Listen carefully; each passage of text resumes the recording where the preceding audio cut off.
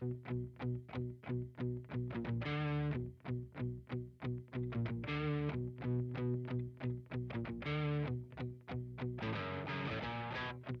I'm good to go. Testing. Oh, I can hear myself good. Yeah. Make sure I had a little bit. Something funny happened with that author I was talking to you about. As a matter of fact, I don't know. This is supposed to all be under the table. Sure. I have not networked all the cables. You just moved in. I'm still using this mixer and not this one. Okay, yeah, the little one. So this thing here got drug up all the way. This will sound funny for a second. And I was like, and we didn't wear the headphones, so I wasn't charting that it was doing it. Mm-hmm. But I was able to do some post editing and remove essentially all of that. And Yeah. I think we're good now. Audio's fascinating, isn't it? Yeah. And like, I'm still like, look at all the audio stuff in here. I've got to figure out how to, my buddy's come by tomorrow, Dylan. He's been on the show once, but I hope we podcast tomorrow, but we're going to spend time trying to hook this into everything. Right. And I might even, I don't know, I might make a way to like, for this to sit like in a slot over there where that chair is. I don't know. I hadn't figured it out yet. This mixer is insane. I was messing with it earlier and I was like, how am I going to figure out how to use it? Yeah, for a few years, I actually ran live audio equipment with mixers, digital EQs, all kinds of stuff, and I loved it. I learned the theory from a guy who learned quite a bit himself. I read the manuals and everything, and I love the theory behind. Up there is like I've been watching YouTube videos. I gotta admit, that's how I learn, man. Once I started switching on Audible, I went from like 2 or 3 books a year. Now I'm on 53. Wow. Now I set a goal to do 100 books, but like it's surely the fact that it's the audio books. Yes. Like it is so just next level, man. I mean, I'm listening to a book 2-3 hours a day, at least. When I wake up, when I exercise, and then usually when I'm driving. So I'll drive to Morrilton a couple of times a week, or 5 times a week sometimes in the car, hour there. Or an hour there and back, it's 30 minutes each way. That's exactly what I do. Many years ago, I worked for a landscaping company for a while. Yeah. And when I rode the mower, I would listen to audiobooks. I had a buddy of mine who's, I was just talking to him the other day, and 2 buddies of mine own a lawn mowing company together. And he was like, oh, dude, I'm cranking them out. But he was saying he was behind me, and I was like, come on, man. I'm not even on the mower. But, yeah. So, Brock Boozer. That's on the show. What a cool name. I knew it was something like is that a French? No, it's actually interesting. I haven't done the research myself, but my grandmother on my father's side supposedly did, and this is what I was told. As far as they could trace it back, there was a guy moved over here from Switzerland, and he came from a town called Bus, B-U-S. Okay. Small little dot, like not existent anymore, I don't think. But when he came over, they called him John of Bucer, and somehow along the way that got transferred to B-O-O-Z-E-R instead of B-U-S-E-R. Interesting. Yeah. I wonder when it moves like from a pronunciation to a spelling difference. Like you hear the story like on those stories of people migrating here, like Ellis Island, stuff like that. But I've heard stories like what you just said many times. Anytime I hear a name that I'm like, don't see regularly, right. I'm fascinated by just the linguistics of it. I'm like, okay. I just saw somebody arguing on a post earlier. It's actually the artist that works for Tool or does all their artwork. Oh, neat. But he was talking about consciousness, and he said the number one thing that he thinks has moved human consciousness forward is language. That makes sense. And I was like, okay. And he's like, there was a time when there was no language, according to, what theories you survey. Sure. But, and he's like, so we evolved from that. And he was breaking down a lot of cool stuff. I was like, this post is heady. But this dude, ironically, has this church that he built. And I want to say it's in New York, but it's like New Age, I guess you could. I don't even know. Like, it's not evangelical Christian. No. Okay. They're like, man. I wish. Where did I set my phone? We'll fuck about that later. But It's put mine on it's silent. wild. It's called. I keep showing it to people. I can't remember the name of the church. Duncan Trussell, who is on Joe Rogan's podcast a seen lot, him. had Alex Gray on his podcast, and they were talking about crazy shit. I was watching a Tool concert live on YouTube the other day, Okay. and Alex Gray was like sitting on his knees on the side of the stage watching Tool play. And he's done a lot of their artwork, but he is into this crazy narrative of like spirituality, human consciousness, our experience, like DMT land shit, you know? Okay. Like, yeah. Out there. Yeah. So, which everything's on a spectrum. I don't even know what you call that, but it's not like evangelical Christian, you know what I'm saying? Sure. Which we're going to talk about some of that. Like, what a great time to sit down and talk about this. Did you watch the show on, which not to associate with what we're going to talk about anyway with this really, but did you watch Waco on Netflix? No, I have not. Pretty wild. I I knew about it, but that got me down the rabbit hole, right? Like, I knew the story of what happened, but I didn't know any of the particulars. Mm-hmm. You hear it and you're like, yeah, it's kind of, you kind of hear the side of it, like, should we really be storming that compound? And then like I heard kind of all sides of the narrative, but I didn't know any of the particulars about the people inside. Nothing. The militarization of the police that's going on. Like, nothing did I really cue in as in depth as, like, I've started watching a couple of documentaries on it. But so, like, some of your friends would say, like, you were a member of a cult. Is that a true statement? Would you justify, like, would you say that? Or were you like, remember this really strict sect of Protestant Christianity? No, I would say it's a cult for sure. Okay. In fact, what's quite funny is while I was in the cult, I used to call it a cult. Even before I fully came out of it and was realizing that it was wrong because of how the world defines a cult, I recognized it as a cult. Does that make sense? Yeah. It's like, there's all different ways you can define a cult, but like probably one of the most simple ones is, people who believe they have the only true knowledge. Nobody else gets it, right?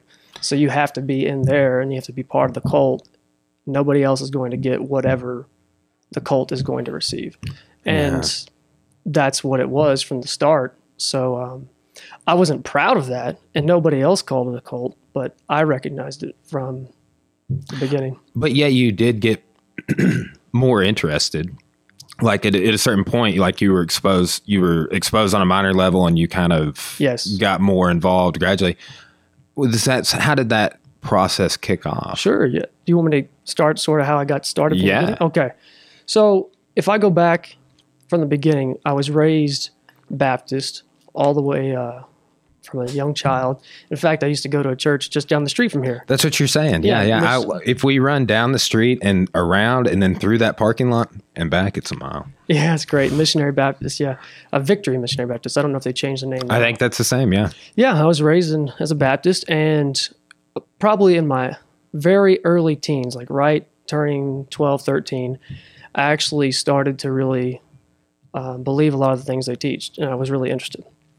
So at about 14 years old, I started reading the Bible a little bit more than the average person, and I started seeing some discrepancies, particularly with the Baptists. I don't think all Baptists believe this, but the vast majority do. They believe in once saved, always saved, something they pull from Romans. But the book of John talks about faith without works is dead, and that shocked me. And you can go more into the details of it, but it sort of goes against each other.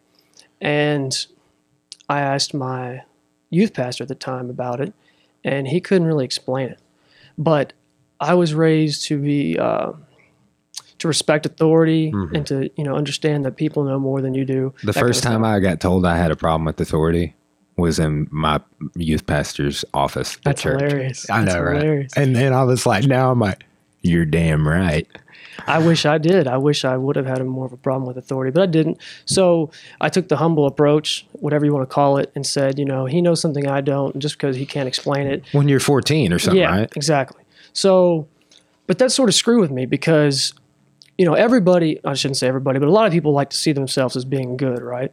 And I certainly saw that because I was trying, at least, to follow the teachings that I was hearing, where a lot of the other kids around me were not. But struggling with that doctrine and not having an answer sort of led me to believe one thing, right? To believe I'm following God or whatever, and then slowly drift away. Backslidden Christian. Yeah, sure. Yeah. And so what happened was, if we just fast forward, I married my wife. We moved from Fort Smith to Fayetteville, and about a year after we were married, due to multiple things going on in our lives, I realized I've been married for a year now. I need to act a little bit more like an adult and start addressing certain things. And I started reflecting on my belief in God. And I was just trying to be honest with myself. Were you still going to Baptist services at the time? Not Baptist. We were going to they have a generic term to call them Bible churches. They don't follow like Baptist or Methodist. Non-denominational. Sure, yeah. Sure. They called it a Bible, but it's the exact same thing. I've heard of those, and I went to non-denominational church till I was 8. Oh, right. And then went to a Pentecostal church, but it was way more Assembly of God. But I played the guitar I played in the church band is in my office, but the bass I played in the church band is right over there. Cool. Yeah, like back when I was in like 10th grade. Nice. Yeah. So I started reflecting, and I said, I need to dive back into that issue again, because I want to stop telling myself I believe in God but not living like it, right?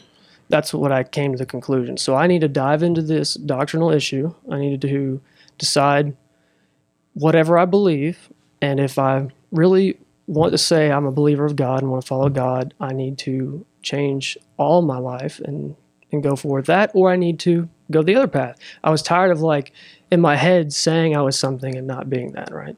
Yeah. So, like which religion or anything, I think that's an innately human struggle that like if you're not real with yourself, or if you're fighting an inner battle, like that's going to come out. So sure. Like, it's like, that's not even that much of a religious problem for me, as much as it is like we should all be reflecting on our spirituality like that. In my turn, in however we have to do that. If it's some people, they really get, I know people here that I'm close with, and they really get satisfied by the process of going to church and just receiving, and worshiping and stuff like that. And to me, that's like strange concepts anymore. But it's only, I don't know. I got a background in philosophy, got a minor in philosophy, went to church for 19 years, 20 years, and have really gone down a lot of rabbit holes with that stuff. Mm. Some stuff, I heard you talking about the Assyrians a while back. I like the Assyrians, but I don't like them. I actually have a podcast on them called History's Cruelest People, right? It's kind of a non-xenophobic term, to be politically correct. There's the cult that I attended has quite a bit of literature on that as well. Yeah, that's but that's in Civ 1, like I got a whole unit on the Assyrians. Like it's the second test. I go into the Hebrews, Philistines, Phoenicians, Assyrians, and Persians. So kind of that whole like Exodus through Book of Daniel in the Old Testament is where and into Samuel and stuff. It's Daniel come before. I can't even remember anymore, but I always go back to that stuff every time I teach about it, because it's not favorable or balanced for me to not tell the Hebrew side of the siege of Jerusalem, the Assyrian side of the siege of Jerusalem, and the Egyptian side of the siege of Jerusalem, which all three differ. Which, like, that's what you were mentioning, like this. We have this version, and it's actually the true one. Mm-hmm. And the discouragement. I will say I never really been too discouraged by people for looking at other information, but I know in some, for example, and I have a good friend that's a Scientologist. I heard that on the podcast, and I wanted to ask you about that. Yeah, this dude is my bro. Like, I love this guy, right? He's been on the podcast. We just didn't talk about Scientology. But it's like, I think based off what I've heard, but also like why it's kind of like, first question is like, hey, is this a cult? Because I know it's kind of holds the belief of this like Seventh Day. Was it Seventh Day Adventist? Is that the no? Okay. That's where a lot of people make comparisons because of the Sabbath. Mm. So Seventh Day Adventists, they keep the Sabbath, and they're one of the largest groups that do. Did this Bible church you were a part of observe that tenet? No. Because I know, I mean, I have some friends even that are Sabbath keepers, right? And I know that's a tenet that is a part of Judaism. And so it's not just, but then too, so like you get into what got me interested on this Waco thing was looking into the beliefs of David Koresh. Right. The guy, and he changed his name to that, like, but the Branch Davidians, and them being kind of a spin-off of the Seventh-day Adventist, and they hold. So that's one thing I wanted to kind of assess is like, so you could really say then that does, in my mind, sociologically, just in definition terms, put it back in the cult realm. Because Seventh-day Adventist, even though they came around, I think if my dating is correct, in 1850, in the United States, this would have been a post Second Great Awakening. They had two early prophets. One guy had this big vision and prediction, didn't happen, and then they had a female. Yes, Ellen G. White. Yeah, which I thought was fascinating. And next time I get into teaching about reform and stuff, because what I did think was interesting is that the organization Seventh-day Adventist started off very meager like that, with just a few dozen and then a few hundred members, but now they have like 700 institutions. Oh, yes. So if you get to that big, you're going to have schisms and spinoffs like what we see at the Branch Davidians. We had a ton in the cult that I was in. I can tell you about that. Yeah, I was thinking about this too. Like, I saw this when I was in church growing up. Mm-hmm. Like, people, they go to different churches. Mm-hmm. Like, so I wonder how much of that is kind of like human nature of like, people being people and seeing people and being people.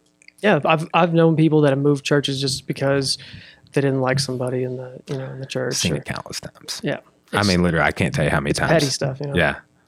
Yeah, and that would have been over. I mean, dozens of times over a 10-year period. Mm-hmm. Like literally, the church split a couple of times. And I've seen that as a reoccurrent theme. But I was just thinking about that the other day because my parents said they were going to a different church, and I was like, damn, really? Mm-hmm. Yeah, but which was kind of weird for me to see because I like two churches my whole childhood, and I felt like leaving the first church even though I was 8. I was like, wow. Yeah, I get it. I get why we're doing that. It was just, and then the one we went to, like, it was kind of like, hey, can we leave this one too? Because it's kind of the same stuff going on here, Mm-hmm. But a friend of mine, Jesse Weiss, he was on the podcast just recently. We broke down his documentary, Natty Parks. It's filmed a documentary on his iPhone of going to all these national parks. Carlsbad. But he has this example, and this is from sociology. You go cult, sect, religion, right? But think about that. Like, I've been thinking about that being going an opposite way. So yes, exactly. That's what I was thinking. Right. Religion, sect, cult. When you think about, like, because that's why I wanted to clarify the cult idea, is because when I think Seventh-day Adventist and when I was researching, it was like it was basically saying a sect of Protestant Christianity, mm-hmm. which is like a part of the overall religion. And then it was like they differ from Baptist on these tenets. They differ from here on these tenets.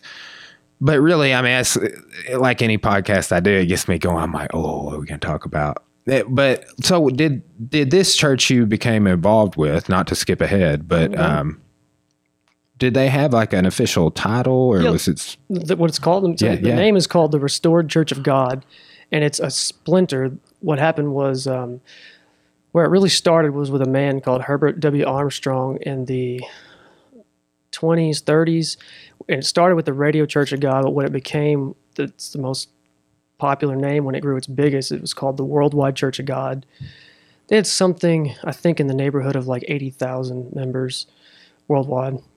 Might have been more than that. It blew my mind the number of Seventh-day Adventists there are worldwide. Oh, there's like 14 million or something like that. Lot. It might have been more like 200,000 worldwide, but regardless, it's not close to Seventh-day Adventists. And that was when it was worldwide. And then when Herbert W. Armstrong died, it splintered off into literally thousands of groups. Wow. Most of them are tiny. There's a few large ones. Okay. Large being like 10 to 15,000. Did you see the splinter? Like, I don't know 100% about the Branch Davidians, mm-hmm. like what their key schism was, other than that guy's like, I got the interpretation here, and that fascinated some people. That his interpretation of the seven seals and stuff. But that's something I got to learn more about, because I'm like, why did they kind of schism off away from Seventh Day Adventist? Is my interest. Probably prophecy. He saw some new things that they weren't doing right. And the Seventh Day Adventists, that's how most of these splinters are. They see things that this group isn't keeping that we should keep. Which, so it almost just seems to me like, are you familiar with Sam Harris? I've heard the name. I've seen him briefly on a podcast. He's been on Joe's several times. He's a philosopher. He's a philosopher, but he's also an atheist. He debated Jordan Peterson in a series of debates across the UK, which is really good to listen to. Yeah, but it's interesting because Jordan Peterson isn't he says he's religious, but he's not actually like a belief in God, like Jesus Christ. I don't believe, right? I think he does. I think he is a more of a Protestant leaning Christian, but he was arguing against atheism with Sam Harris, but they were actually more getting into the concept of moral relativism, right? Like whether or not truth is subjective or morals are subjective and things like that, which I thought was fascinating. But Sam Harris did this thing where, and you can see a visual graphic, and it's like a long, like imagine like this rectangle here. And it's like all the books of the Bible, the Old Testament, New Testament. And then it's like you said this, like when we first met, you were like, well, and you mentioned this thing, you're like, well, I started noticing these differences in interpretation. This David Koresh dude had memorized the whole Bible by the time he was like 14 years old or something. But Sam Harris has got to get this big coalition of people to do what you said. You see here in the book of 2 Samuel, you see here in the book of John, those directly contradict each other. But the number of lines that dude came up with, that Sam Harris came up with that, right? Or he put together the project and the people, and he was the brainchild behind it. That blew me away. Because, I mean, and then there's going to be differences between the Old and New Testament. It makes sense. Sure. I'm like when I first really pieced it together, I'm like, how do the Jews feel about this, that you guys are using this? But then he also does Old Testament contradictions, New Testament to New Testament contradictions across, which I have not gone that deep at all. So it's fascinating for me to talk. The only thing I've done is gone through the Gospels, just because life of Jesus type stuff for my class, which I think the different hypotheses on, okay, well, there's this other document we don't know about out there. I think it's called the cube hypothesis. Have you heard about that? Not that hypothesis. There's I think it's without my notes, but the book of Mark has all of these verses in it that aren't in any of the other Gospels. Oh, yes. But all the other Gospels share almost some instances 600 of the same verses. Exactly, yes. But then it's so where's that source material? That's some German scholar was like, there's another document and we lost it. Or someone has it. The Vatican or whatever. Somebody has it, but we don't. And this is how this book was constructed off this source material and these other Gospels, or vice versa, right? So I'm like, oh, man. But that stuff fascinates me, right? I like going through that. I love that. It's history. It's history, right? But anyway, so continue. What were we? I got kind of sidetracked. No, that's great. No, do you want me to go? I guess how I got into the Restored Church. Yeah. Okay. So yeah. So you said you'd moved. You're going through this kind of inner. Yep. You're going through what we all go through, dude. You're asking that question. Yes. The inherent one that we all have, what are we doing here? Why are we doing this? Why am I here? Do I have a purpose? And that's natural. So that's where you're at. You're married. You moved to Fayetteville. Yep. All right. So it's not too much longer from there how I got into the Restored Church of God, the cult. I would just call it RCG from now on, because that's what they called it for the longest time, until they finally said, no, we don't want to go by abbreviations anymore. Anyway. So I started studying Once Saved, Always Saved Again. And I came upon a website that was very poorly written, but I decided to read it anyway. And it had a bunch of prophecy stuff on it that I was like, But what was interesting was it didn't have a link to any affiliation whatsoever. There was not an about page, nothing. It was just a website that had doctrines. That's it. So I saw something about the Sabbath, and at that time, I hadn't studied the Bible that much, but I was starting to. And I was like, I didn't know what the Sabbath was. I didn't even know what the word Really? was. Yeah. Oh, yeah. So I was like, let me read this.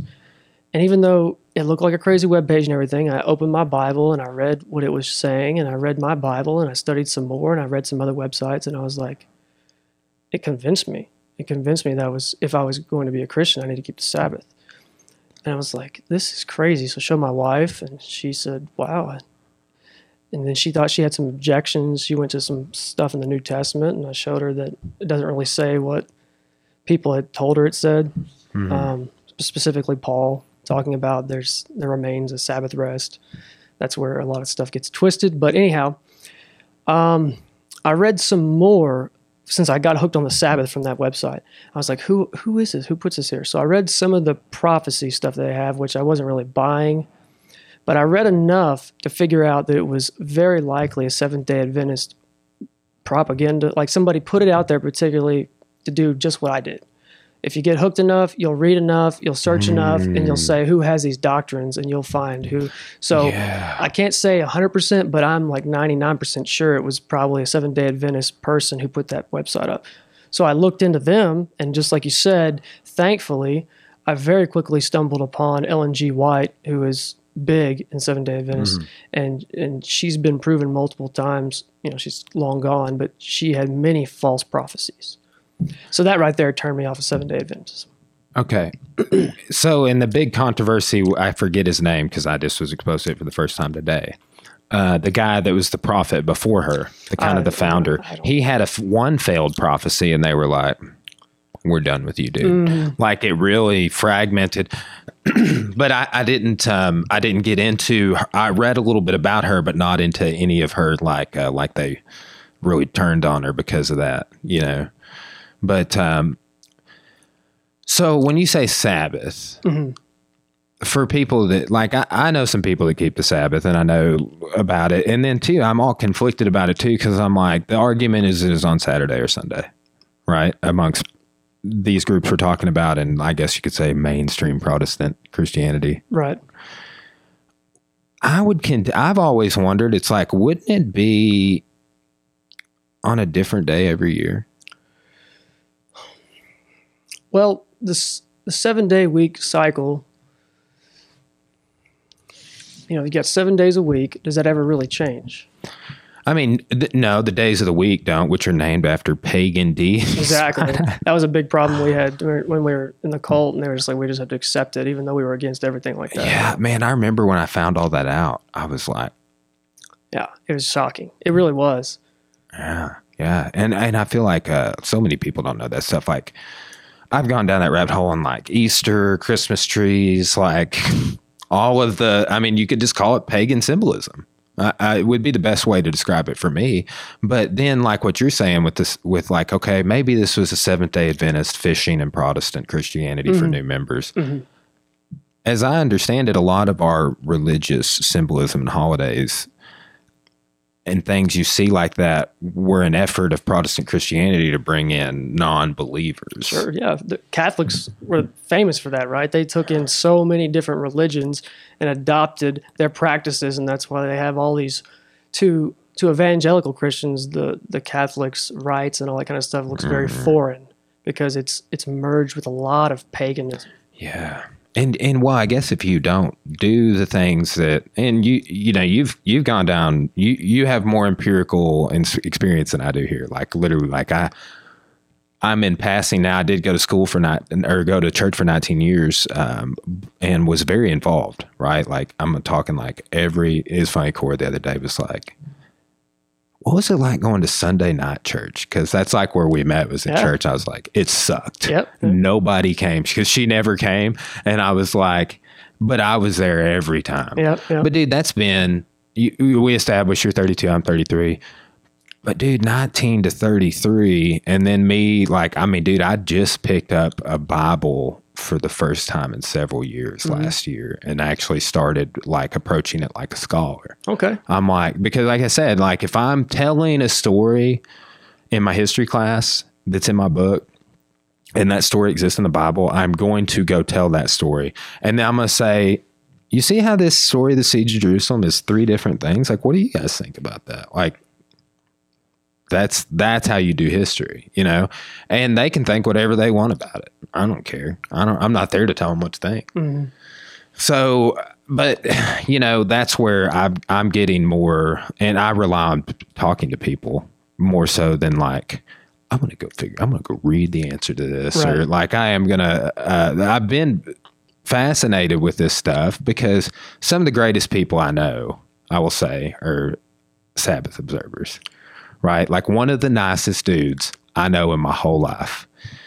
He has that belief, and I don't know a whole lot about his church. I wouldn't call them cultish. Again, that's why I want to establish, like, because I know, like, dude, even that show Waco makes me like those people, right?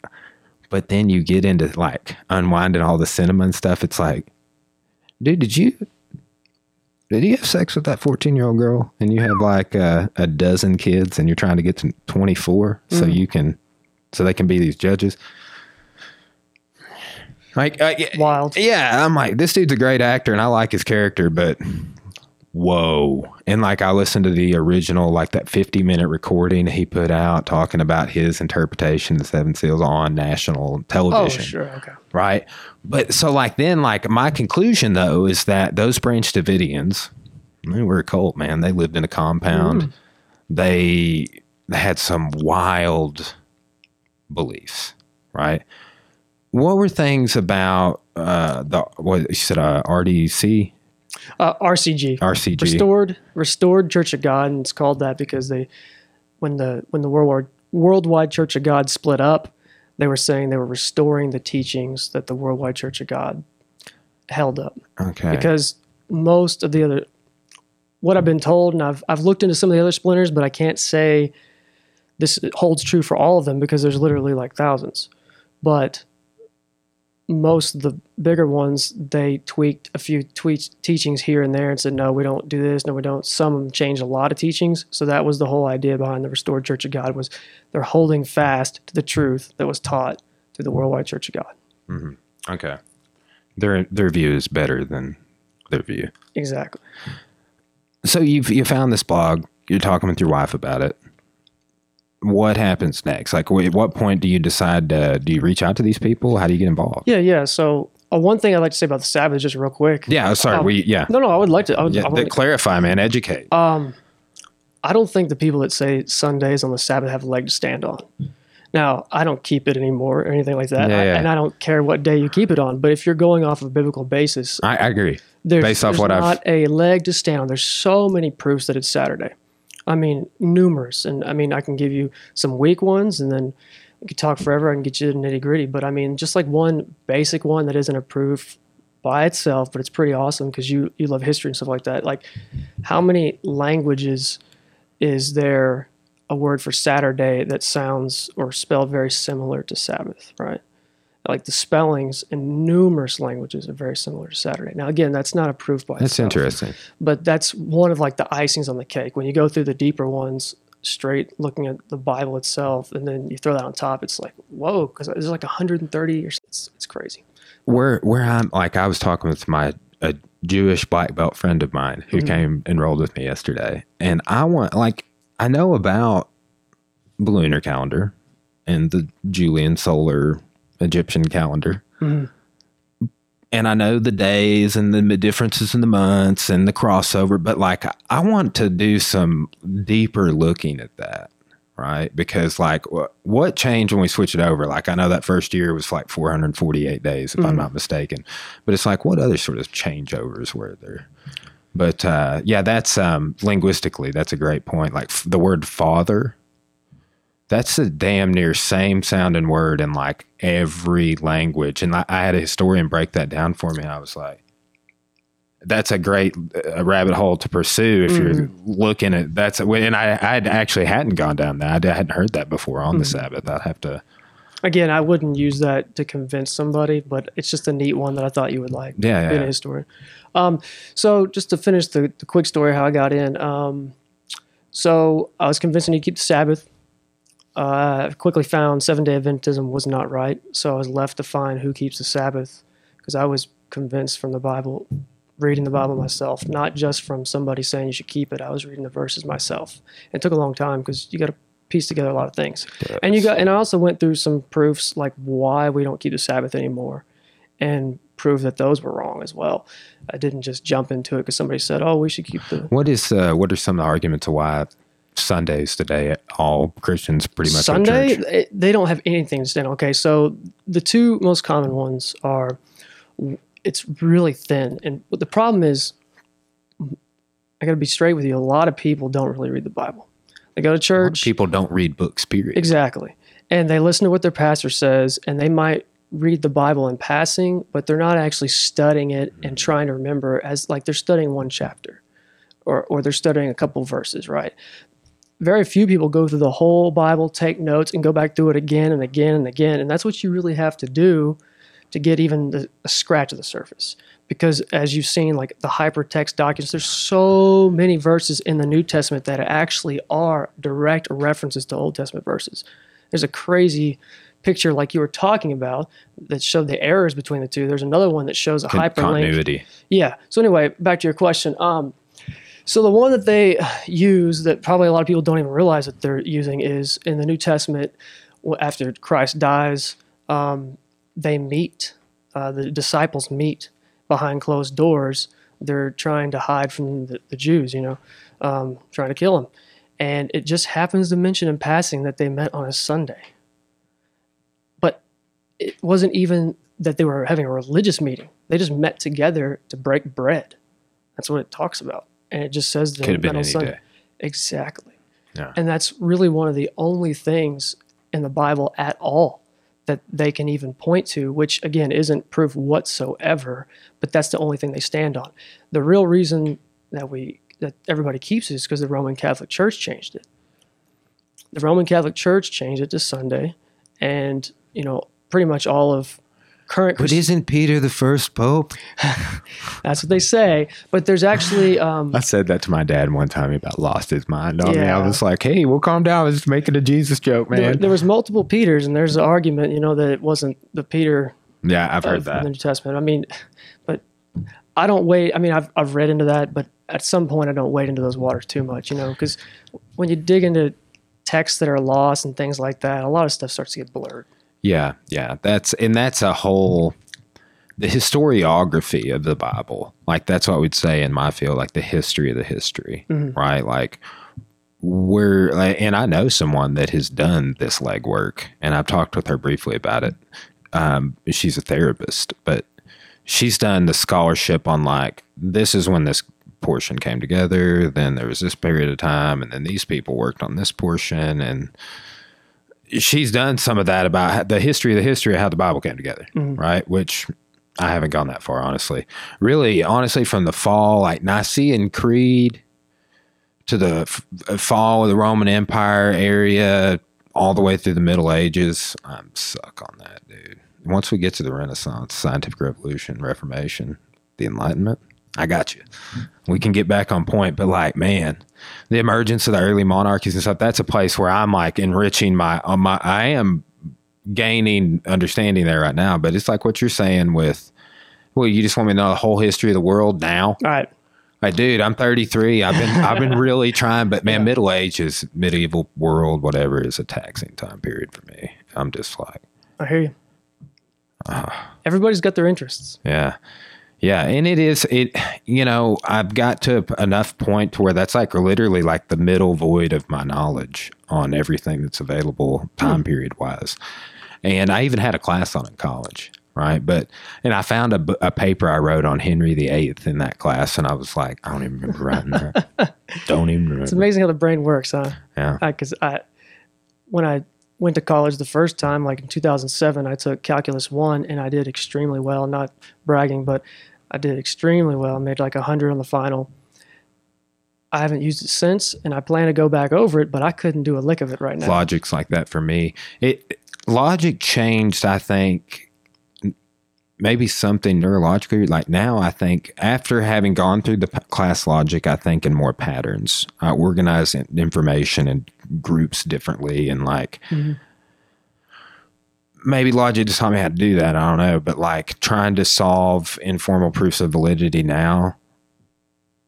We're like a goldfish sometimes too. That's what's frustrating. Like you're saying, like I could read a chapter of the Bible and then like immediately not be able to take. And I would say also though, if I listened to it, I would have a higher retention rate personally.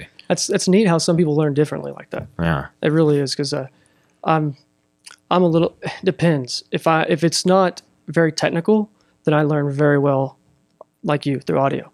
But if it's technical stuff, I definitely do better reading. Yeah. Much better. See, if it's technical, I do well with like a mix. Like if I can read and like building Legos, dude. I got all the Harry Potter Lego sets. Mm-hmm. They're not in here yet. Some of them are. That's awesome. They're just not inside. I got the bus over there, the night bus. But I got the whole castle, dude. I'm gonna put it right here. When I get done, it's 37 packages. Has it got the dungeon, the basement, in the bottom? Dude, it has. Well, I don't know what all's there. Isn't that where the monster is? It's huge. Yeah, the basilisk. I don't know. The basilisk. Yes, yeah. See, I haven't even read the books. I only watched the movies. I haven't read the books either. The movies so good. I've heard the books are fantastic. Yeah, Cora. She's read all of them, dude. I bought her all of them for like Christmas or birthday one year. But I need to. That's like I always have some fiction or fantasy or something going, like a book, a title, and I'm gonna go through those. I'm definitely gonna go through those because, dude, I freaking love those movies. By the time you get to like the third movie, I'm like, hell yeah, I'm a Potterhead. Oh, that's awesome. But like putting Legos together, kinesthetic. I got a visual. I'm like, well, that's actually, I guess, like I'm not reading though. It's like those martial arts books over there. They're picture books. Yeah. I joke with people. I'm like, yeah, those are picture books. That's great. Yeah. But I am way more that. But reading is my retention's it's always been kind of poor. I don't know if that's just my strength or weakness or what. But if I can do hands-on with any other learning, whether I'm reading an instruction book to hang something on the wall, like a TV mounting bracket or something, that's fine. Like technical writing stuff, but man, like breaking down the Bible is a chore. Oh, yeah, it is, especially because I'm a slow reader. My retention's pretty good when I read, but I'm a slow reader. Do you know how many like pages you do an hour or anything like that? I did it one time, and I've gotten faster since then, but it was low. I mean, my wife reads much faster than I do. Now I have higher retention than she does for sure, but her retention's not bad. So, it's one of those averages things. It's like, what are you studying? I've read into some techniques that you can do to become a faster reader, and I've practiced a little bit of them, but to me, it takes so much work. Right now in life, I don't have time to apply that work because I'm still studying new things right now. So I'm just keeping the pace I'm at, and I'm happy with it. It just takes me probably a little bit longer than the average person, but I have a pretty great knowledge when I get done reading. That's great. Like David Goggins, I heard him talk about this, and I don't know if I have what he's got going on to an extreme, but he's like, yeah, I didn't understand it when I read it, so then I had to read it and highlight it while I read it. Mm-hmm. So I've heard some people. I had this kid in one of my classes that was autistic, and he was talking that he told me, but he was super high functioning. Like he made an A in all my classes. Wow. And he was like, I listen and read at the same time. Yeah. He was saying he listens to audiobook and reads the physical text. That's fantastic. I've used that too before. Yeah. It really is a great way to do it. I don't do it for everything, but especially things that you're having trouble understanding. Mm-hmm. Like that's what a doctor told me one time. I was meeting with him, and he said to get through medical school, he said he probably had ADHD before it was really diagnosed as a very old elderly doctor. And he said, I was like, that's fantastic you found this out. But what he did to get through medical school, because he would read into a tape recorder the literature, whatever he needs to study, and then he would listen to it while he's reading it again. Wow. Yeah, and then he would also, listen to it when he's driving about or whatever. Mm. But yeah, hearing something and seeing it on the page is a fantastic way to get into your brain. Yeah, yeah. Well, see, that's like I have a little process where I'll read it and I underline while I'm reading it, and I will go back over key parts after I'm all said and done. But then I take it from there to notes, right? And then once I do the notes, a lot of times I will write the notes while I'm doing this and then type them. Yes. So like I work with the same information, and by the time I get it to the fourth mode there, it's heavily paraphrased into my own words as well, because that's a process I had to come up with to take it from the book that I was reading for my thesis or whatever to get it to where it's like, okay, this is what I assessed here, not what they said. You get plagiarism if you don't do that. Well, yeah, I mean, you've probably heard too, there's many studies that say that the physical handwriting of things really makes it stick better in your brain. And I've noticed that too. I don't hardly do it anymore, but the best retention I've had on anything ever is when I hand wrote a bunch of flashcards. And of course, I went back through the flashcards, but I know from many things I've done since, the actual physical writing of those flashcards was the single best thing for my brain. And then what I do now, though, because I don't have quite the time to do that, and I find it's just as effective, is it's a combination. So I type digital flashcards, which is not the same as handwriting, but have you ever heard of spaced repetition learning? It's very popular for medical students, and the other big category of people is language learners. So there's a few different apps out there you can use, but the most popular one is called, I don't know how to pronounce it. I call it Anki, but I think it might be said Anki. It's Anki.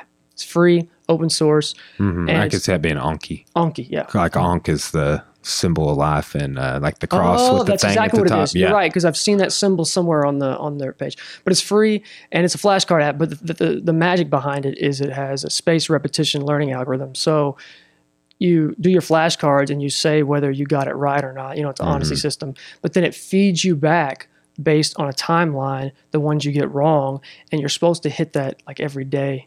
You're supposed to go through your flashcards, and it's been proven that spaced repetition is like the best way to learn, period, for retention. I've seen anatomy students use that, and that's why, like, when these textbook people come by my office and they're like, "Look, we got this website that does everything for you. Look, the quiz is already there," and I'm like, I don't know if that's going to help them, right? Like, just the way they have it set up, it's way, way more dumbed down than what we're talking about. But, man, you got to get creative if you're going to retain information, because, man, I've, like, the number of things that I've written down and then forgot I wrote them down, then wrote them down again, and then found that I'd already done that in a document, like with martial arts techniques and stuff. I'm like, oh, dude, this new boxing combination. And then I find that it's like, okay, 18 months ago, I was doing that. I was doing it 18 months ago. Yep. Right. I found that in my OneNote before. I keep everything in OneNote. And most of the time I search first to check. But a few times I've started writing stuff out, and then when I got halfway done, I just have a vague recollection I did this before, and then I just do Control-E, search. Sure enough, I got a whole page written out already. I'm like, oh, man. Same thing. Yeah, which, that's our imperfect minds, I guess. Yes. Some people, I think, maybe aren't as afflicted with this, but I feel like, dude, look at yourself. I don't look as good as you, but I feel like we're two smart dudes, So it's like, I mean, dude, college professor, I don't know what you're into. What do you do for a job? Okay, so I'm actually, currently I work as an inventory controller for a logistics company, but I'm actually going back to school. I have a year left. I'm getting a bachelor's in computer science. Oh, great. Yeah, I have 1 year left, and I wish I could have done it a lot sooner, because I've always been fascinated with computers, and I'm eating it up. I love it. Do you have kids? I have one little girl. She's 18 months. Wow. Yeah, I work full time and I go to school full time, so my life is very, and you very have a busy. kid. I don't have a kid, but we're trying right now. That's awesome. Right, and I know Ben. Yeah. Good luck to you. Yeah. Thanks, bro. I've been talking. I was pissed off. When I was moving the studio, I did a podcast with this newer dad. His kid was, I think, 4 months old or something. Dude, he said all the greatest stuff in the world. Like, I was asking him some real focused questions about, like, first time, and it wasn't recording that part. And I was like, oh, that's why I keep, like, looking at the camera, because, like, I've gotten super paranoid because of the move, because, like, I do all of this by myself. So like if there's a mistake, it all falls on me. Like I can't blame anybody. So it's I've made a couple of small mistakes, just like I was saying with bumping one of my switches there. I moved all of this stuff from my house studio that I had set up and swapping equipment out, changing settings on the computer I'm using because I got a new Mac for the studio. But it's been a kind of a challenge getting my logistics because I took a step. This is like the graduate school version of the podcast. I was joking earlier. Oh, nice. Right? I'm in graduate school now. Oh, yeah. I was like, I'm still not making any money. This is professional. Right. But I was like, it's not just what everybody can go do. Right. But and you enjoy it, right? Yeah. Oh, dude. Yeah. And that's like, well, like what you're saying is like after I've thought about that a lot is when we do have our kid, I'm not at school, but I teach, and I'm fortunately starting to teach more online. And that's going to be a big change. It frees up 12 hours a week of my time. That's great. That's huge. That's what I'm doing right now is online schooling. Yeah. I couldn't do it without it. There's no way. Yeah. What do you think about this coming semester? How were you going to UFIS or what? No, because UFIS doesn't have hardly anything in the way of online learning. It's not the year 2020. Yeah, exactly. And what's shocking is the U of A doesn't even have. They have a very few things, but no computer science, nothing like that. Colorado State University is where I'm attending. Great. There's a few different online schools that have a computer science program, and Colorado State came highly recommended. It was funny because when I first started attending, they didn't have computer science. I started attending like March last year, and the fall, so in July, they started the very first session of their computer science program, and I immediately jumped. I was on like a management information system track because that's really the only thing I could find. The other school I was looking at to go to for computer science just didn't jive with me. So it really worked out in my favor. Do you ever have to physically go to the university? Never. Oh, that's great, dude. Yeah. Like here's Tech the other day was like, we're going to do an online degree in this and this now. Go tell your professors. Right? Like us, we're way behind the curve in community college, right? But it's like what you said, like U of A, like there's so many people. I don't know if it's just the South or what, but it's just behind the times. And it's kind of remarkable. I just went through I had to go through a class to teach online, and it was like this cookie cutter educational technology class that I literally took nothing away from, but I spent probably 40 hours doing it. And I was blew my mind, but yeah, that's what a great thing to be getting involved in. 'Cause especially right now in education, it's like all the professors that could not transition effectively to teaching online are freaking out right now. And I'm like, I'll be in my studio if you need me. Give me a call. That's great. That's great. Yeah. So that's great. You're already in the online mode because anybody that's taken face-to-face is freaking out right now because they taken face-to-face. They want to be online. Our university offers some online, but they make people come take the final in person. I can understand that, but I mean, that, like you're saying, I think what you're alluding to is that limits your geographic range, right? I mean, that's sort of. Yeah.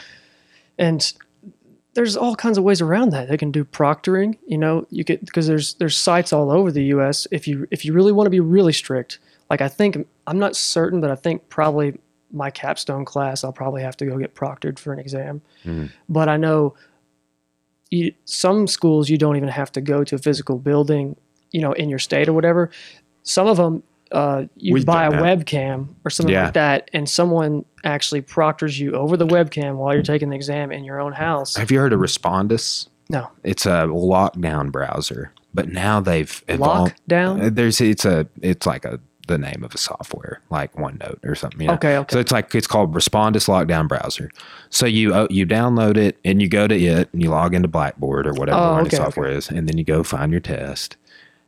And when you start the test, you cannot click anything else on the computer, right? Or like I don't know. I don't even. That's the lockdown. Yeah. I don't even know if it fails you or what, but like you can't. Yeah. Or you got to wait till the time expires, or you hit special keys to get out. I don't know. I'm not a student anymore, and I honestly don't require my students to use that. Right.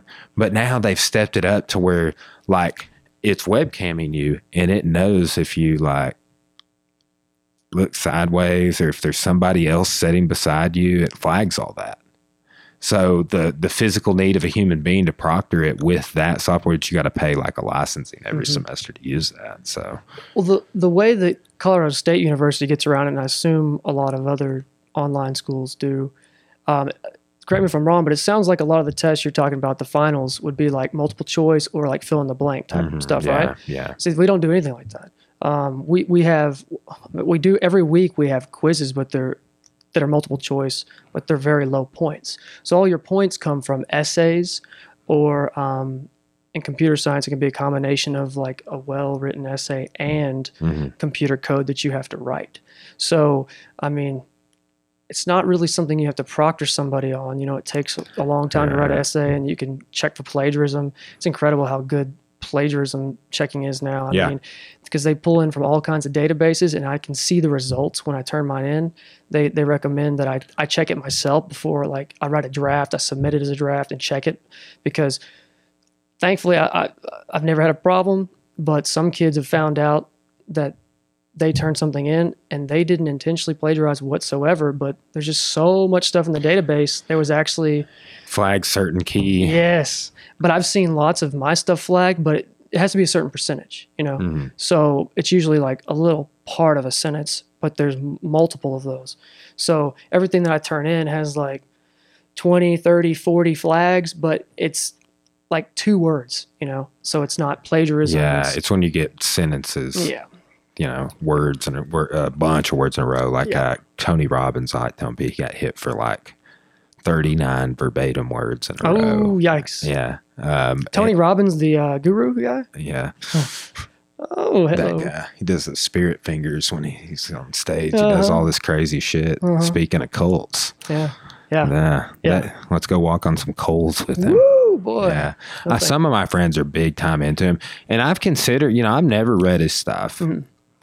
I've watched that Netflix documentary and I've done my research about him. I've read about him. I've heard people talk about him. I mean, the dude's undoubtedly successful. I just think he's a sleazebag. Like, I just can't. He annoys me. I want to punch him in the face. Hey. I wouldn't do that though. You're a chill guy. I know you wouldn't. Yeah. I joke around. I was telling this guy earlier, we were talking about police reform. I was like, capable of great violence. Never want to use any of it. Like, ever. Yeah, you're a black belt in jiu-jitsu and judo. And it's like, I just don't, because I was arguing that police should be training that weekly. I've heard that argument. Yeah, and that makes sense. But yeah. So it's, I would never want to get in a fight. That would suck. Yeah. I've been in sanctioned fights, MMA, kickboxing, numerous jiu-jitsu matches. Like, I don't even know how many. It's so many jiu-jitsu matches. Even some judo matches, a judo tournament I did. But it's like, man, and that's against trained people, you know, and stuff. But it's killers. Like, I would never want to use any of the stuff. That's not why. It's just like why if you have a gun near your bed, like, that is the last shit in my life I ever want to have to resort to. Like, absolutely. Oh, somebody just kicked in my bedroom door and I'm here sleeping in my bed. Like, I'll tell you, a police detective I know here in town, trained his whole family. His wife's parents it was up north, and it was Michigan or Minnesota. I can't remember which. Yeah, there was a home invasion and her dad got killed. Oh, that's awful. Yeah, but something happened where he like wounded the people that broke in. But they like beat up the mom too. Like, but it ended up being like he died, she lived, but he had like wounded or killed some of the people that broke in. But man, that's the stuff. It's like, that's why I train martial arts, is because I think I can respond to that better. Absolutely. If it happens. But then begs the question, it's like, where cops are just like, cops are always going to be better at their gun than hand to hand and de-escalation techniques and using words to calm people down instead of intimidation and stuff like that. So, and I get that. Just like I will always be less skillful with a gun, right? Like, I mean, I'm stereotypically like, I grew up hunting, but I do not shoot my handguns enough. Oh. I do not. Me neither. Like I've had 2 concealed permits. I just don't shoot enough, man. I've got a concealed permit too, and I've never shoot. I mean, I've shot like twice since I got it, and that was it. Yeah. I'm not a very good marksman either. Yeah. I'm decent with a rifle, but with a pistol, I am awful. Yeah. I'm just wishful hoping. I also have a machete under my belt. I've like trained with way more. It's like an SOG. Yeah. But like I've done like 100 hours of Filipino stick fighting and stuff. Like Ooh. I've got a bunch of I don't even know stick about that. stick and knife work, right? Like it's basically billy club length sticks, but they're made out of this. It's like a bamboo. It's super People hard. fight each other with the sticks. Yeah. Like Yeah. You Magellan, you know Magellan, you know, the guy. explorer. Yeah. He got killed by some stick fighters on the beach. Oh my goodness. Yeah. Yeah. So, and 2, it's funny is I got this guy, he's coming in. He's actually, I thought he was from the Philippines. He went to med school in the Philippines. He may have lived there, but he's actually told me he's Chinese, but, spent a significant portion of his life in the Philippines. He trains me on Thursdays right now. He's 72 and he's an orthopedic surgeon. Wow. And he has all this background knowledge in Filipino stuff. He's been showing me this 2 sword kata, like this double sword, and there's like these shorter Filipino swords. And I'm like, this is probably what he knows the most of, and is showing me the least of. He's showing me mostly Japanese martial. His 6-degree judo black belt. 6th degree. Yeah, dude. Here's another thing. He's a Wing Chun master. You know, I don't know what Bru- Wing Chun like is. Bruce Lee, the wooden dummy. Oh, Yeah. that's the yeah. Yeah, so I've got 2 wooden dummies in there I can show you before we wrap up the podcast, or after we wrap up the podcast. But it's Bruce Lee kind of made that art, and he knows this kata. He's taught me it's like over 100 moves in 3 different styles. I was like, dude. They say he's on a whole other level. He can kill people with blades. He knows Aikido, Kendo, like multiple sword styles. Like this dude's a martial arts master. And then he'll even joke around. He's like, what's the best way?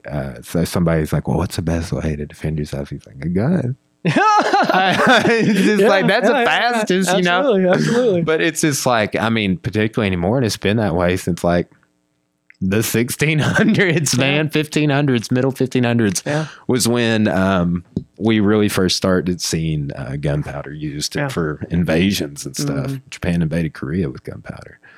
So my dad always told me, though, you know, whatever weapon you decide to pull out in a fight, you know, don't pull out any weapon that you don't want shoved up your ass. So you really got to know what you're doing, you know, because you never know who you're fighting. Yeah. I just gotta do better on, we all do. Everybody that owns a gun should go practice shooting it. Yes. And I'm the world's worst, man. I gotta get, it's a time equation for me partially, but we are going to go do, there's a guy here at the gym, Chief of Campus Police, teaches concealed permits, offers classes here at the gym. And he has a range we're going to go shoot at here one Saturday. He's just going to, if you want to come to the range, here's bring this much ammo and $10 or something. We'll either go to his, or there's another range we can go to in Pottsville. But dude, I'm just like, and I hit him up about that because I'm like, dude, I need to go shoot. Like, I'm sitting here like going to sleep with my wife, who I love a lot, and what if something crazy happens like that home invasion story from those people I know? Like Shotgun. that, You just need a shotgun. I got a couple single shots, New England firearms. Short one right by your bed. You don't have to worry about aiming too much. I have a youth model single shot 20 gauge loaded with buckshot. There you go. All right, so. And it won't go if you had slugs, it might go through walls and hit somebody with buckshot. You're good. Yeah, slugs are. And yeah, I will say I shot a deer with buckshot one time, like 4 times, and the motherfucker ran off. Like knocked it down, bled everywhere where it fell down, and then ran down this hill, and I never found it. I was so upset. It's awful. Cora, have you met her? No. Yeah, she's probably just saying hey. Cool. Yeah, I mean, I'll introduce. I bet she just got here. I'll introduce y'all after we finish casting. Cool. So let's get back on our thread here of where were we? We're talking about a bunch of great stuff, by the way. Sure. But, I'd love to go all over the place. So whatever you want to do. Back to how I got in the cult. We're almost there pretty much. But I'll say one more thing about the Sabbath. I don't want to keep hammering it but I don't even go to church, and it's on Saturday. Okay. Like, that's how I joke with people about it. I'm like, it's really like people say I'm going to church tomorrow. I'm like, it's really today.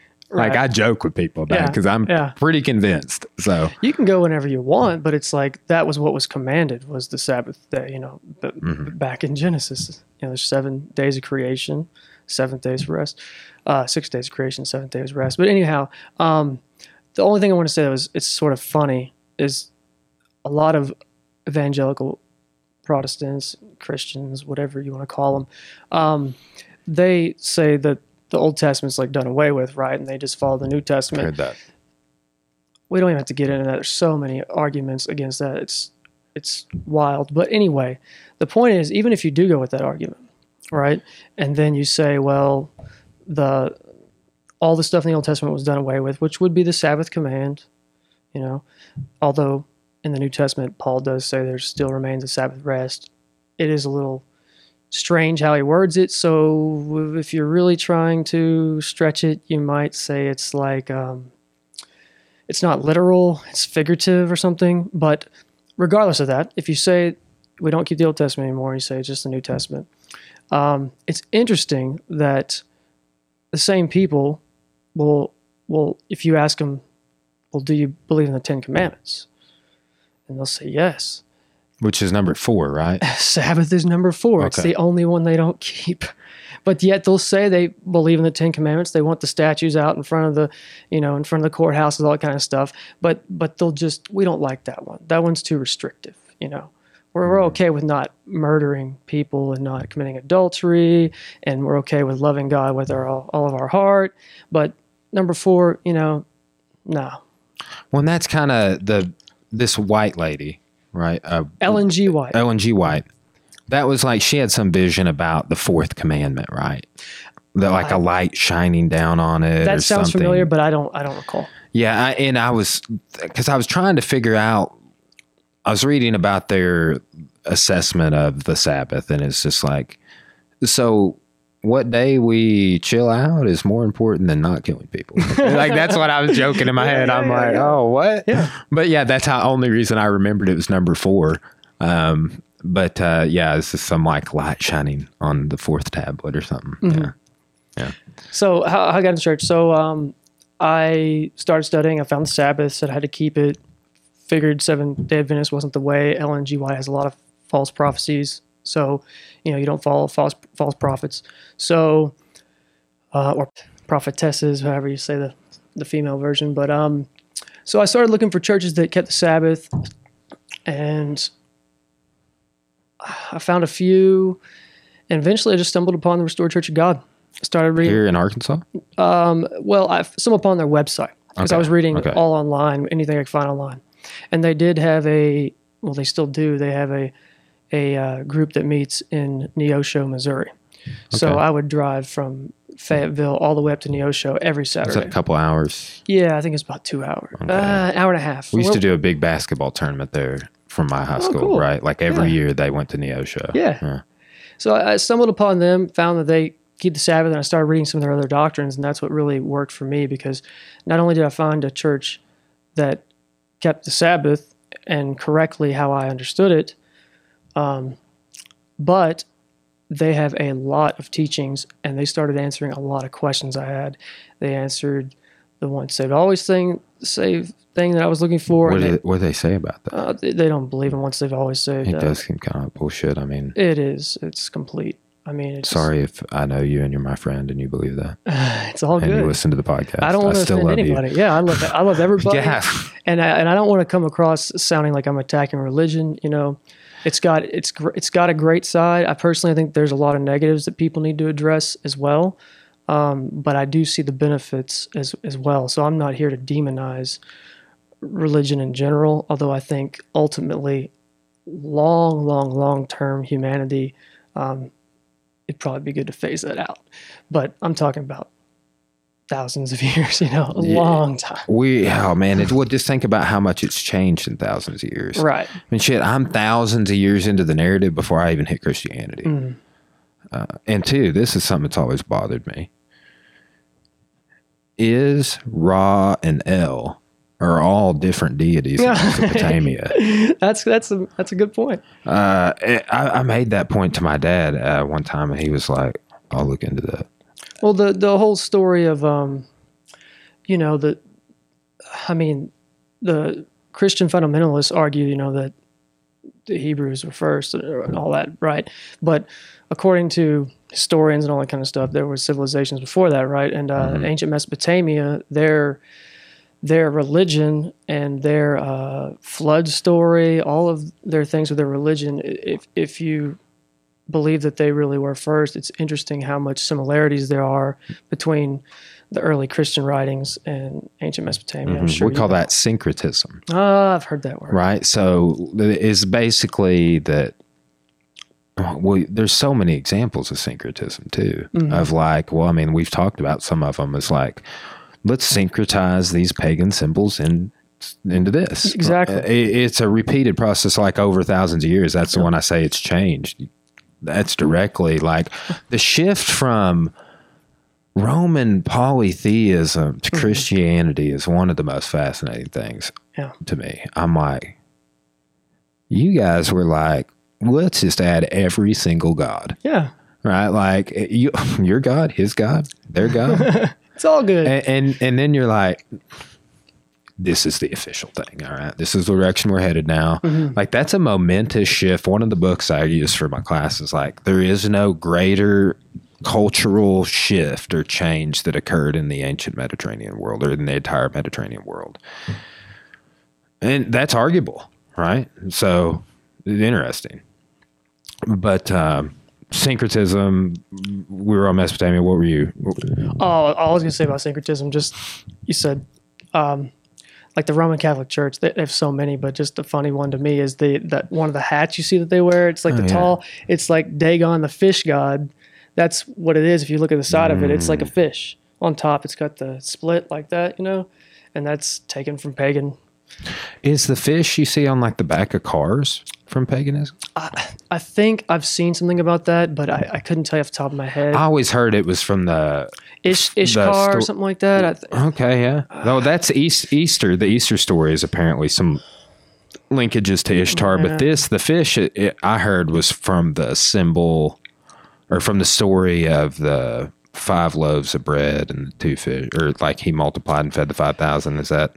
I mean, that could say that's where it originated, but what I vaguely remember is it's much more ancient than that. I'll look into that. Look into that. Yeah, I haven't heard that about the Dagon. Oh, there's so many in with the Roman the hat. Church. Yeah. Oh, that's scratching the surface. That's just one that's funny because when you see it, you're like, oh my gosh, especially if you look at the ancient symbols for Dagon and stuff. It's just, I mean, and it's not even like hidden. You can find in the literature. Did you start getting exposed to this stuff is a part of the teachings? Yes. Okay. Yes, but it's not, it's the interesting thing about that in particular, like the Roman syncretism, Roman Catholic Church syncretism, it's not like just Restored Church of God's teachings. I mean, they pull a lot from other. I would talk shit about it too. It's hilarious. But at the same time, that's one thing I hated about the cult was like, it seemed very loving and everything at first.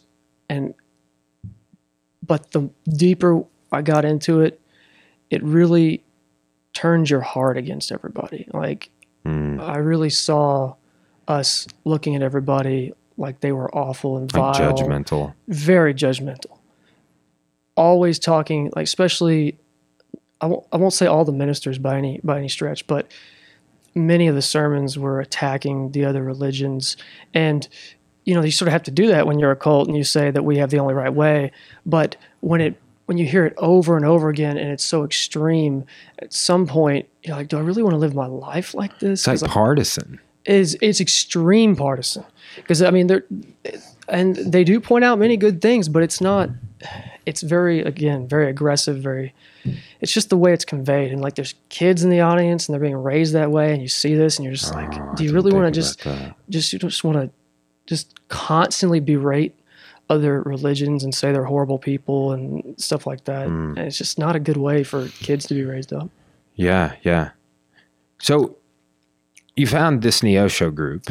Well, yeah, I found the Restored Church of God through their website, which the headquarters is in. The HQ's in Neosho. No. The headquarters is in Wadsworth, Ohio, which I actually moved to. Wow. I stayed at the compound. The compound. Yeah. So, do I need to tell you anything else before that? Yeah. So I found them. I started reading a lot of their teachings, and this is one of the things I'm happy about that I actually went through this whole process is that I'm a naturally curious person, and I found out some things about myself through this whole process that have helped me realize some things that I need to tame. Like one of them is maybe jumping onto things too quickly. And that was my major problem with this because frankly, I spent almost 6 years in the cult. Okay. So if I would have taken a slower pace and I would have stayed in Fayetteville, then I probably would have come across some of the teachings that were false within like a year and a half, and I would have only been in the cult for like a year and a half, 2 years versus like 5.5. Do you think it's because they kind of, I'm going to say confirmation bias for lack of a better way to describe it, but you had these questions that you wanted answered. Yes. So when they answered them for you, Yes. was that kind of like a confirmation bias? Like, absolutely. oh, wow. Absolutely. But exactly, yes. But I mean, the interesting thing though is a lot of the stuff they teach in the literature itself, they teach a lot more verbally through sermons, which you don't have access to when you're not a member. And even then, when you become a member, I'm sort of jumping a little bit, but this is one of the ways a lot of cults get you. So for anybody listening, if you know somebody who's in a cult or anything else like that, is they're constantly feeding you like new information. And not necessarily every cult, but that's one way they sort of overwhelm you. Because if you really believe and you want to learn and you have, you know, that good spirit, you're like, oh, I believe in this, then you're constantly sort of playing catch up, trying to stay up with the latest and greatest. So you don't have that much time to go back through all the stuff that they've already produced. You, especially if you were like me, where I moved the compound. I call it a compound. It wasn't really we'll get into that, but it sort of ended up being a compound for sure. But that's one thing they just overwhelm me with. Because like I said, if I would have stayed in Fayetteville, I just would have been going on Saturdays. I would have had lots of free time to go through all that old material. But after I found them in November of 2011, and in the end of October, I believe, of 2012, I moved to Wadsworth, Ohio. And the reason I moved was because I was going to college at the time, and I was about to get into a program, which I'm actually glad I didn't get into. I was going to get into a physical therapy assistant program at NWAC, but I had to wait until the following June to get in. So I had this downtime, and I found the church in November. I found out I was going to have to wait. So November, I found that church.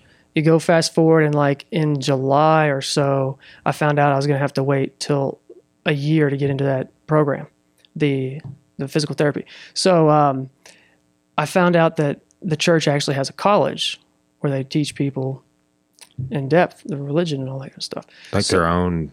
Yeah, all their teachings and supposed to go above and beyond, you know, because basically the idea of it is it's sort of like ministry. It's supposed to be like ministry training, but not everybody who goes is going to be ministry. So what they call it is like, even though the ministers have to go to the college, you won't necessarily be a minister. They say you're going to be a pillar in your area. So lots of people go. And there's not that many people in the church.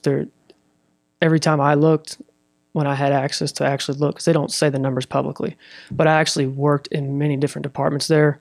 I'm jumping ahead, but every time I checked the numbers, which very few people have access to, it was under 3,000 people. So like worldwide? Worldwide, though. They literally have congregations worldwide. I mean, India, all over the place. How big was the place in Ohio, like congregation-wise? A few hundred. Yes, exactly. I don't think it got a little over 200 at one point, but it's constantly going like this, you know. Mm-hmm. So I don't think it ever dropped below. I was gonna say I don't think it ever dropped below 100, but it might have got in the very high 90s at one point, you know, dropping down to like 95 or something. But it expands and contracts because the problem in most cults, you constantly have people leaving. So that's how they sort of keep their size, is got people coming in, got people going out. But the problem is not the problem, excuse me, but my experience, and this is just one cult, right? So I can't say it applies to every cult, but the vast majority of people I saw leave, it wasn't for doctrinal reasons. It was for they got offended or they wanted to go back to the world. Stupid people shit. They were tired of keeping the Sabbath. You know, it wasn't because they found the error, you know. Yeah, which should be not the goal, but what you're like, if you're going to leave, right? Like, let's make it a really good reason. Exactly, and that's one thing that probably kept me in longer than what I would have stayed too, because I wanted to find the error right before I left, and I saw all these people leave that weren't that great of people, and I saw why they left, and I was like, I can't be like that. But were you married to your wife when you moved to Ohio? Yeah. So, what was her take on this? Yeah, stuff? That's a good question, and I won't talk too much about her because I'd love for her to give her own thing. But I tell you the start for sure. When I first found him in November, she was really scared because she was raised Baptist as well. Did you guys meet at church? No, it's a funny story. I met my wife at church. No. I was in college in Fort Smith, and I was working at Sam's Club as a cashier, and I checked her out. So yeah. Nice. I used to work at Walmart in high school for a couple of years. Yeah. It's a funnier story, but I won't tell it because I'd rather go into all this stuff. But so she was really scared. Unbeknownst to me, she called her parents and was like, I don't know what Brock's gotten into. Please help, whatever. So about a month or two after I had been studying heavily and I had a break from school during this time, so I was just constantly reading, literally. And I didn't read that much before this time. And I went from like not reading to literally reading like 14 hours a day. Wow. Every day. I read a ton of material. You were in the rabbit hole. I was in the rabbit hole. And I was, so anyway, so I just told her, I said, look, I'm trying to read this stuff to disprove it too. I'm not like, oh, this is great. I found the truth, I mean, it came across that way, but at the same time, I was trying to read it and find errors. I said, please, just read this first book. If you find anything, let me know, and then you can get me off the path, And that first book she read, and she was sold. So... What these books you were reading, were they propaganda? Like, or were they just like these resources they put together, very persuasive? Were they so dense that you just kept moving on to new material and didn't extrapolate inconsistencies, or what? Well, yes and no. I'd say no for the most part, because a lot of them, most of them are just straight doctrinal stuff. So even though they have a lot of words around it, you're constantly having to reference your Bible. It's not like reading an essay where somebody's telling you how things are. It's constantly referring to verses in the Bible. So you got your Bible open, you're reading what they say, you read what it says for yourself, and then you don't just read the verse that they read, and they even tell you that too. Say read the whole, you don't want to take a verse out of context, right? So you read the whole chapter when they tell you just to read a verse, because you're constantly checking to see if what they're saying is jiving, right? Because you can take a verse out of the Bible, and if somebody doesn't know the not even just the paragraph, it could be the chapter, it could be the whole book that it's written in, and it can mean something that it really doesn't if you don't have the context of the chapter or the whole book, right? So it was just a lot of study. A lot of the books I read were just straight doctrinal stuff, and it made sense. Like the Sabbath, the holy days, that was a big one for me. The one that was a little more sketchy, it made a lot of sense, but it didn't have technical detail, and I always wanted to get more into it because it was a pillar of their teachings, but I got pulled off by all their other teachings. So to your answer, did I not look deep enough into some of it? Absolutely. With this one book, it's have you ever heard of British Israelism? It's supposedly it's been disproven pretty thoroughly by historians. I haven't read. Is this the idea that one of the lost tribes ended up in Britain? Yeah, all the lost tribes, they're supposedly lost. Like one of them is Britain, and one of them is the United States. They say Ephraim is Britain, Manasseh is the United States, and the birthright blessings were promised, you know, it's complicated, but Ephraim and Manasseh, and that's why they say that's why we're reaping the benefits, all these benefits, the United States, because Manasseh was supposed to get them. So and it is more detailed than that, and they make a convincing argument. But what they don't do in the book is actually do a thorough job of showing you how the supposed lost tribes migrated. I'm fast. I tried to get somebody on the podcast to talk about that, and I haven't been able to. It's fascinating. They put a little bit of proof in the book, but it's not enough to be proof. What they put in the book is the main thing that comes to mind is they look at country emblems like flags, and their symbols that they use currently, and then they go back into the actual Old Testament and what it says about each child that, you know, supposedly the tribes came out of, and they look at what God said about them, and they make the connections and say, look, their flags their flags current today have them, you know. And again, that's not enough, but That's to somebody who symbols is a great way to go about it. it is, and it is convincing enough when you're reading other material that you're like, oh my goodness, like, is that just a coincidence? That doesn't seem likely. And unfortunately, you know, I've moved on and I haven't had time to look at the disapproval of the migration and stuff. But I've just briefly read that it's been thoroughly disproven multiple times over. So, and again, I never even proved that where they migrated to. In fact, in the college that I went to at the cult, that's one of the things that pissed me off was most of the courses were higher level, like teaching you stuff above and beyond what's taught in the literature, because, you know, it was designed for ministers. So you're supposed to know more. You're supposed to know more in detail. But when we got to the class that was supposed to teach the American, British, Israel stuff, the guy literally just taught us the book that everybody had access to. And when he got to that specific point about the migration, which is the whole foundational point of this, if you can't trace the migrations, stop talking. So he said, oh, this guy in Worldwide, like literally it was like 2 sentences. He said, this guy in Worldwide did all the research. If you want to know more about it, you can find some of his writings out there. And then just kept talking about something else. And I was like, that is what this whole class is supposed to be about, what you just said in 2 sentences. Yeah. And unfortunately, at that time, I was there working for the cult. Was your wife attending this college too? Sorry to keep asking about her. Yes. No, please ask. Please ask. But no, it's ask just, anything about her. Because I wanted to know, just context on, like, you both are going through this together. Yes, exactly. Like, holistically. And that's what a lot of people told us too, even in the cult. They were like, you're very lucky your wife came along. Because a lot of people get split up. Wow. And I was reading on the Adventist views on divorce. That's like the justification.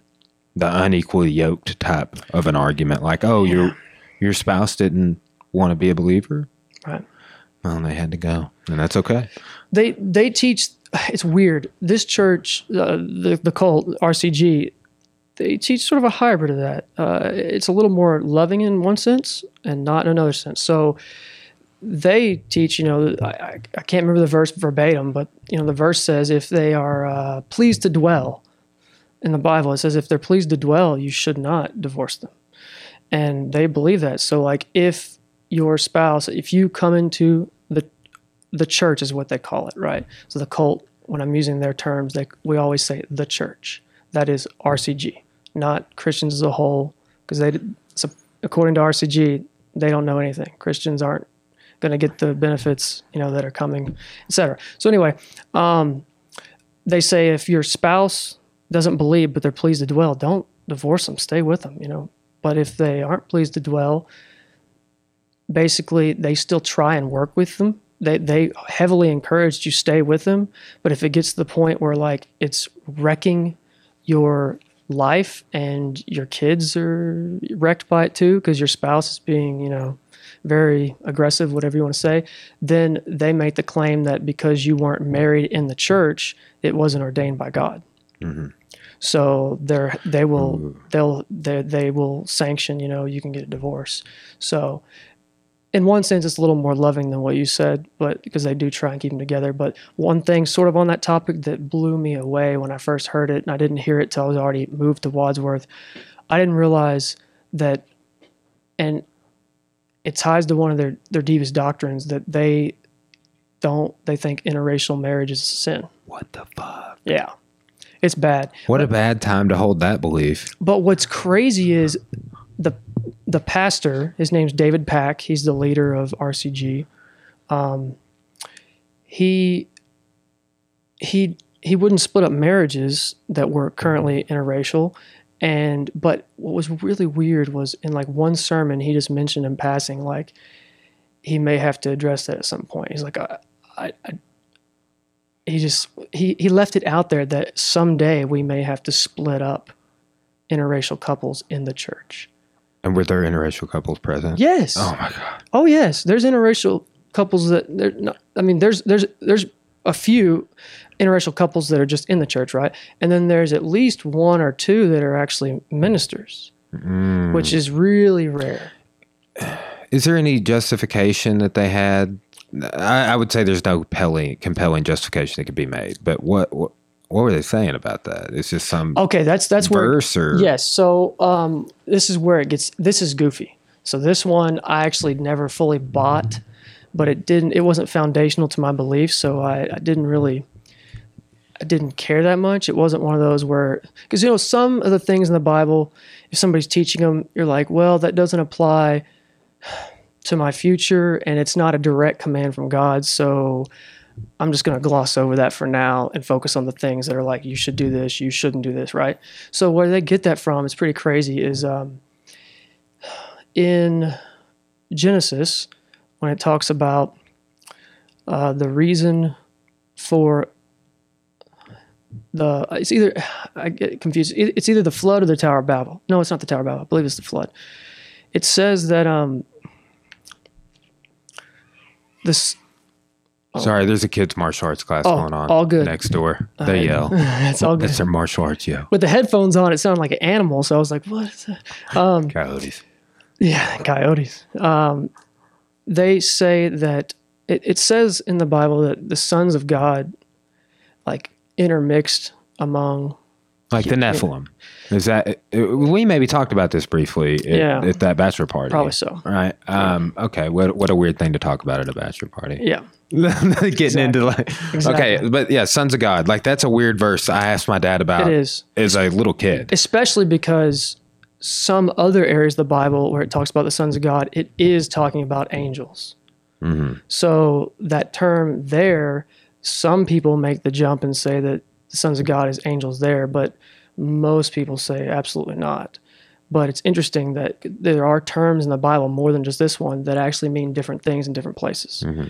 And I really want to talk before we get done briefly about the Hebrew language. Yeah. But just to finish this one little thing, coming off that, basically, when you read that whole story of what was happening before the flood and what the Bible actually says, I can't remember verbatim right now, but they think that what it says is that it was an intermixing of the races that was the reason that God caused the flood.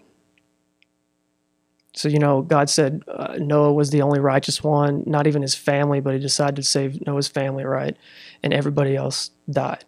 Well, the verses leading up to that, when you read like the reasoning, what was going on, I wish I could remember the exact, verse. And I'm familiar with what you're talking about because that's where like we mentioned, the Assyrians earlier. That's all of these cultural groups that I mentioned earlier are apparently descendant of Noah's sons, right? Like the Assyrians, their patriarch is Asher. Yeah. Which was that Noah's grandson or son? I can't remember. I used to know, but frankly, Ham, Shem, and Japheth were the three sons, so it would have had to have been Japheth. Yeah. They say, and then RCG teaches that Ham was black, Japheth was yellow, and Shem was white. That's what they teach. Shemites. Yeah, they teach that. And so of course, they believe everybody alive comes from, What color is Noah? That's the crazy thing. And his wife. That's what they say. And that's what a kid asked me one time at camp, because I used to run the summer camp. I was a administrator right under the lead administrator, because we had kids come from all over the world. It was a pretty cool experience. And I did that 3 years.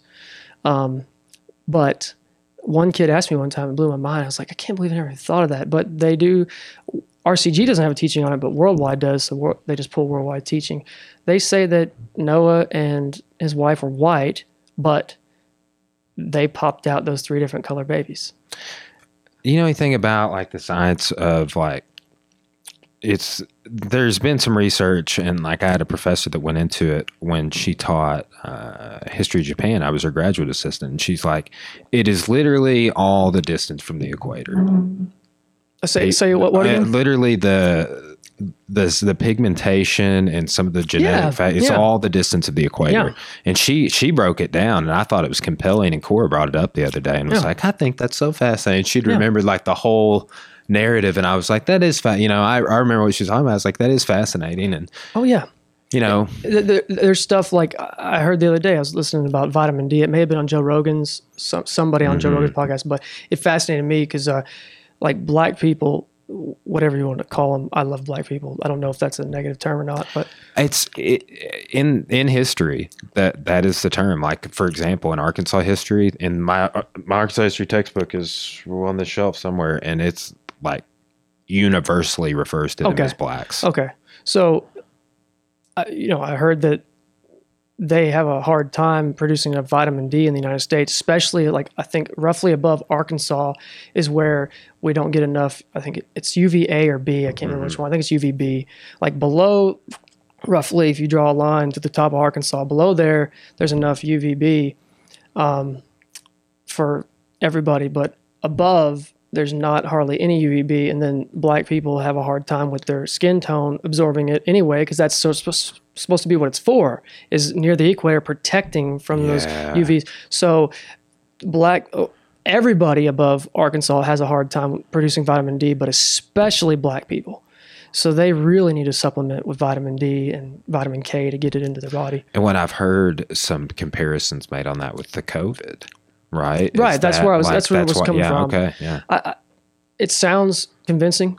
It certainly does. I mean, but as you know, correlation isn't causation. So just because most of the patients with COVID presented with very low vitamin D levels doesn't mean that vitamin D will protect you from COVID. Mm-hmm. I think it's a convincing argument. I'm just saying I wouldn't jump to that conclusion. I say take vitamin D. It's cheap. Well, take care of your immune health, exercise, eat healthy food, stay hydrated. Like, like I saw Vice was like, this healthy 24-year-old's got coronavirus and he almost died. Yeah. The dude weighed like 400 pounds. It's awful. Like, I don't know any healthy people that weigh 400 pounds. Not even the 6'6" All-American heavyweight wrestler. Yeah. I know. That's just there aren't probably any 400-pound healthy people. Mm-hmm. But that's just like, I was like, come on, guys. I follow your page and you hit me with this shit. So anyway, the kid asked you this question. Yeah, he asked about Noah and how the black and white and yellow came out of one couple. So the teaching is really loose. But like I said, they say that before the flood, before everybody got destroyed, the deluge. That's why it doesn't make any sense, because it's like they were having mixed races. They were birthing them, but yet you weren't supposed to mix the races.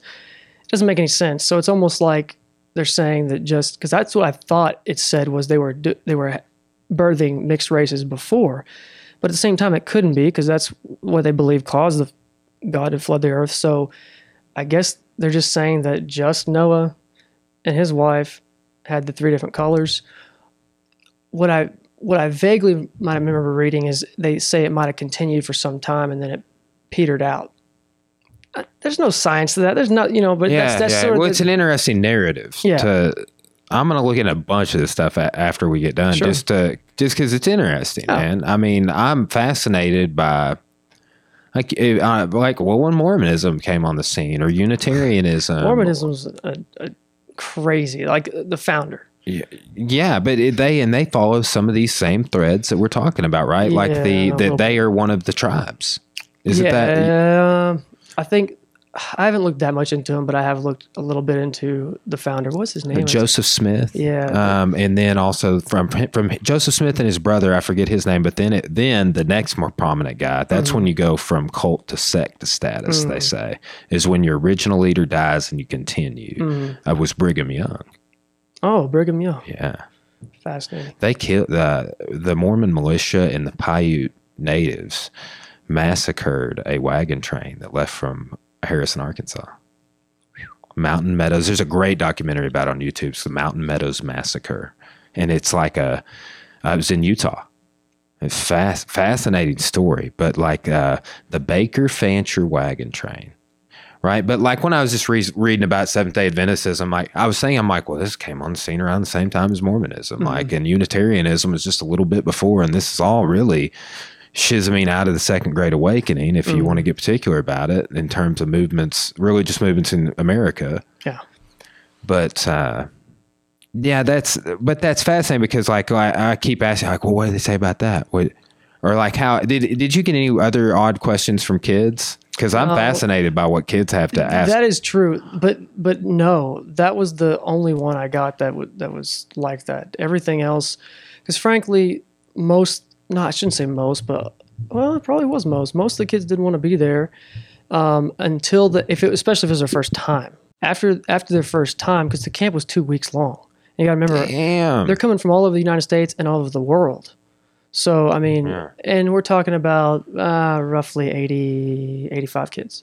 So, I mean, it's not massive, but I mean, we got people there from all over the world. India, I keep saying India, Australia, New Zealand, UK, Netherlands, all over the United States. One from Africa, a couple from, anyway, I could go on. Yeah. But no. Most of the kids, it took a while to warm up. They didn't want to be there, but we did so much sports and stuff with them that they quickly bonded to other people, and even if they hated the religion, they loved being a camp. Yeah, so they still. I love being a church camp. Honestly, that was fun times. Yeah, they still had to sit through sermons and stuff like that, but they got lots of experience with sports and camaraderie with other kids and exercising. Some of them never did. So there was good things about it, and almost every kid. I don't think I ever saw one that didn't want to come back. So you said you did that 3 summers, 3 years? 3 years, and that I was actually like an administrator. And then after that, I got pulled away to do other things. So I would just come for one event after that, and I would run like our bonfire night because I play guitar. So I would set up everything, and I don't play much anymore. I mean, I don't. Are we jamming after this? Yeah, let's get it. Yeah. Yeah. So I enjoyed that part of it.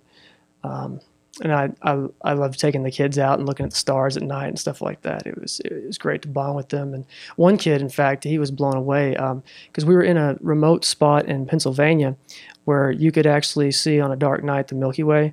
And I was just watching Gettysburg. Mm-hmm. I'm doing a podcast about Civil War films right now, a series of podcasts, and they cut to that. Mm-hmm. They just show it in passing. I'm like, damn, it don't look like that around here. Right. I've seen it in the wilderness portion of the Buffalo. Mm-hmm. I was around nothing. Exactly. Walked out at like 2 a.m. That's where I've seen it. Yeah. It's magical, and it's a shame that even most of the United States, you can't see it. And this kid came from a massive city in India and it had so much light pollution. He said, we really don't even see stars in the sky. Like you may see 1 or 2 at night.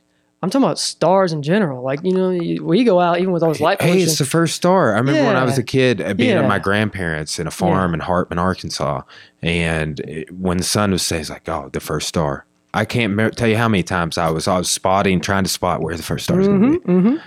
Yeah, and that's the end of the story. But he was just like blown away by the Milky Way, which I think most people are the first time they see it. It's incredible. I'd seen it before, but like as an adult, that it may have been the first time I seen it. I mean, it blew me away for sure. Like in my opinion, it's worth it. Like if somebody wants to go see something big like the Grand Canyon, I would suggest you try and find a dark sky park and go look at the Milky Way before you do that, because I don't think hardly anything compares to truly seeing on a dark night with very little light pollution in the Milky Way. It's almost life changing, you know. Just to think about what's out there and where we came from and what is this place about, you know. And so it's amazing. Yeah. Yeah. So you moved to Ohio. You at least did this camp for 3 years. You're going through their college. You're starting to. Yep. But you've been hit with a couple of things that maybe raised your eyebrow, but you're still moving through the process. Yeah, and that's what really got me though was when I moved to Wadsworth. Okay, so when we first moved to Wadsworth for like the first 3 months, I didn't even know that they were building a building. Like we were meeting in a rented space that was nice, and they had actually renovated the inside, even though it was rented. It was like lots of custom wood and stuff. So when you went in there, it was like gorgeous. But about 3 months after we moved there, they built their headquarters on their own land that they bought, and we moved there. So, the church moved there. So I don't remember exactly how long after they built the headquarters, but they started building other buildings. And then where he built it, all around two sides are houses that were already there because it's a 100-acre plot. It's a big piece of land.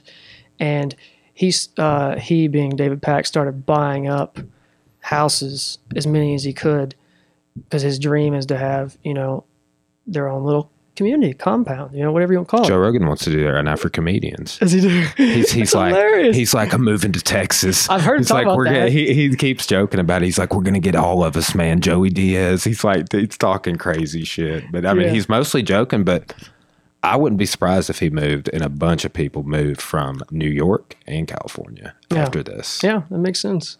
I know they are sick of the traffic and many other things in that area. I mean, for me, like I do want to move to a bigger city, but pollution, depending where you move, that's a big thing. Like, have you seen? Man. It's so beautiful here. Have you seen the pictures of like LA just from COVID? How the sky like totally cleared up because there's nobody. When you mentioned India, was it the Himalayas? I didn't see that. They can see the mountains for the first time. All sorts of stuff, stories like that, just cleared up. And all the asthma and other problems we're not even aware of that it's causing with people's health from all that pollution. COVID, how hard it's hitting people respiratorily speaking was because of something like climate change. Yeah, very could be. Yeah. Could be. So, so moved there, eventually moved on to the campus and lived in a house on the campus. Did you have to pay rent? Yeah, but it was. But you were working for the church and they paid you? Right.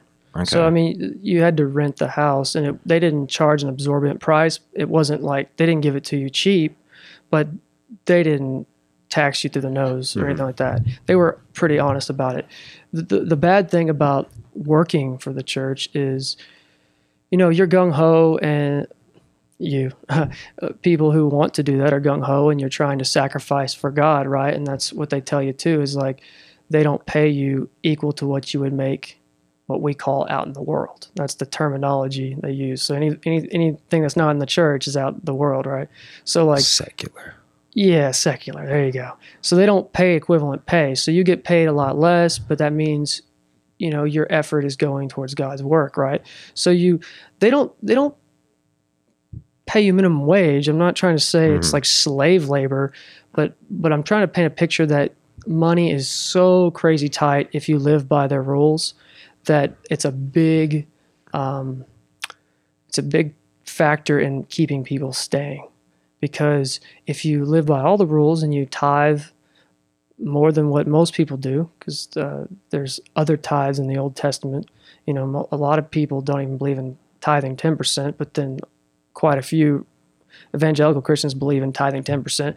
But the Old Testament also talks about another 10%. So we would tithe roughly 20% of our salary, and then we would give stuff on top of that, and this was encouraged. You know, you had to do the 20%, like you just had to. But you know, when we would meet for the holy days, you're supposed to give, not donations, but you know, you're supposed to give offerings. That's the term, and that's above and beyond. You don't, your tithes, you just send in. You know, that's a quick side story. Yeah. When I was growing up, my dad would be what you would describe a deacon. Yes. Like in either one of the churches we went to. Mm-hmm. And at both of them, he was the dude they had come up for the tithe and offering. And he like always had this verse that he read. It's like, pressed down, running together and shaking over. Flowing right? over, yeah. Yeah. Like I was just like, but man, I remember we went to his house for Father's Day and he like switched it up on the prayer over the meal. And I was like, never heard him say that. Yeah. Like it was weird. I was just like, dude, you say the same prayer like every time. You didn't even say anything. You didn't say the word nourish. He always says that word. I was just like, another funny one. I want to get right back to this story, but I just gotta throw this. No. I'm not cutting you off. I'm just saying, just one tidbit back to just things that sort of don't make sense. The church that I attended with my wife, like when we first met in Fort Smith, I went to her Baptist church because I was raised here in Russellville, so I was taking college in Fort Smith. When I met her, I just went to her Baptist church, and I thought it was hilarious, and I pointed it out to her. She didn't think it was that big of a deal, but the Baptists, at least most of them, they don't believe you have to follow the Old Testament, right? It's done away with. Yet, no exaggeration, every single time their pastor spoke, which pretty much every Sunday, at the end of every single sermon, he would quote a specific verse from the Old Testament about blessings. And I just thought it was hilarious. Like, you say the Old Testament is done away with, it's just... Do you know if all Baptists hold that belief or is it? I won't say they do because technically there's multiple branches now. I mean, there's multiple. Baptist. There's more than we even know. I mean, you can look it up online. There's multiple, but the problem is a lot of the multiples are tiny. So the biggest ones, pretty much, yes. I think the biggest group is Southern Baptist Convention, right? Mm-hmm. And then I forget, there's like two more that are pretty large, but I think they all are along that same line. I mean, most of the evangelical Christians believe you don't have to follow the Old Testament. I mean, that's pretty much across the board. But anyway, back to the cult. So I was going to the college, learning a lot, but David Pack was constantly talking about new prophecies. And it was tough because, one, when you live on the campus and you're a young fella, you're asked to do everything. When people move in, you're asked to help. So and this is off the clock. So like, not only do I have to work a regular job 40 hours a week, but on top of that, I got to help shovel snow at all these people's houses. I got to help anytime there's anything that they just need furniture moved around in the building. Could you say no? Pretty much no. You could if it was like an extreme situation, like you're sick or like you had an excuse. Did you try saying no? I've said no a couple times, but it had to be extreme. Like if it was because I wanted to study, no. You know what I'm saying? What would they just be like, look, Brock, you're going to do it. Exactly. Oh my gosh. Oh, yeah. No, yeah. Yeah, they're very serious about that, especially the ministers. They don't want to lose their power. So, they find a way to talk to you without being super rude, but letting you know, like, you don't want to take it to another level. Does that make sense? Mm-hmm. Like, they talk to you in a real serious tone. Yeah. And it's like, you don't want to go there with me, buddy. And you've seen, not you, but seen other people get in trouble doing certain things, and they use the same type of tone. So they insinuate that, like, you're going to get a serious talking to and your life is going to be in shambles if you don't, do whatever I tell you to do. But yeah. So some intimidation. Yeah, there's intimidation, but it's not always like that. And for the most part, a little bit of it's good because you're helping your neighbors out, you're helping people out. But whenever it's a small group, because it's only the young people that get asked to do all this stuff, it's very time-consuming and frustrating because it's nonstop. It's like every week, multiple days, you're doing stuff outside of work. You and your wife also, or just you? Mostly the men, but the women do get asked to do certain things sometimes, but not near as much as the men. It's mostly like physical type stuff, moving things, all kinds of stuff like that. But so it's just this combination of like, not only working a full-time job, but you got all this extracurricular stuff they ask you to do. And then you're I was trying to go to the college, which I had to study outside of work. So I got to fit that into that time frame too. And that's new material. And then I still want to cover some of the old material to make sure that it's correct. Very little time for that because David Pack's constantly teaching new prophecies, and you have to try and keep up every Sabbath to understand what he's talking about, because you're supposed to talk to it about everybody. Because what we do is we'd have a sermon, and then we'd all eat together. So you're supposed to talk with everybody about the sermon and like understanding it.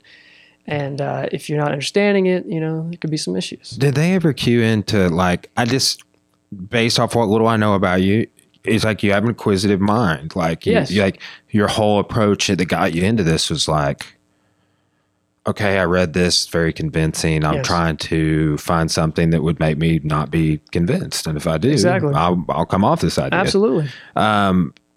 Did they pick up that you were inquisitive in that way, that like you might have been questioning? Was that ever a point of contention? Not spoken to me directly at all, no. And I think they understand that the sharper people will find something eventually, and that's partially why they keep everybody so busy. And that's partially why David Pack gives the sermons that he does, because he has a specific way of preaching when he's preaching prophecy. When he's just covering like old doctrines, which he pretty much stopped doing shortly after we got there. When he covered old doctrines, it would be, you could understand it. It'd be a lively sermon. It'd be exciting. It's just like we're talking now, like you understand. But when he talks about new prophecies, he purposefully delivers it in a very jumbled, confusing manner. And they're like 3 hours long, and you've got to sit down in a chair that long. So like you don't understand what he's saying while he's Just up a there. passive listener. Yeah, and you're expected to know it. So they tell everybody you need to listen to it again the Sabbath before. So you get in this mode where, like, say it's Saturday, you're listening to a 3-hour sermon that you may know like one thing that he said in the 3 hours. Everything else is just like, oh my, and you're taking lots of notes, but it's just so jumbled. It's like afterwards you got to work the Tetris pieces. So then the next Saturday, you're listening to it again and trying to arrange the Tetris pieces, and it's so long you can't get them all in place. But then that's that morning. So then you go to services and you get another 3-hour just Tetris jumble, and it goes on and on and on.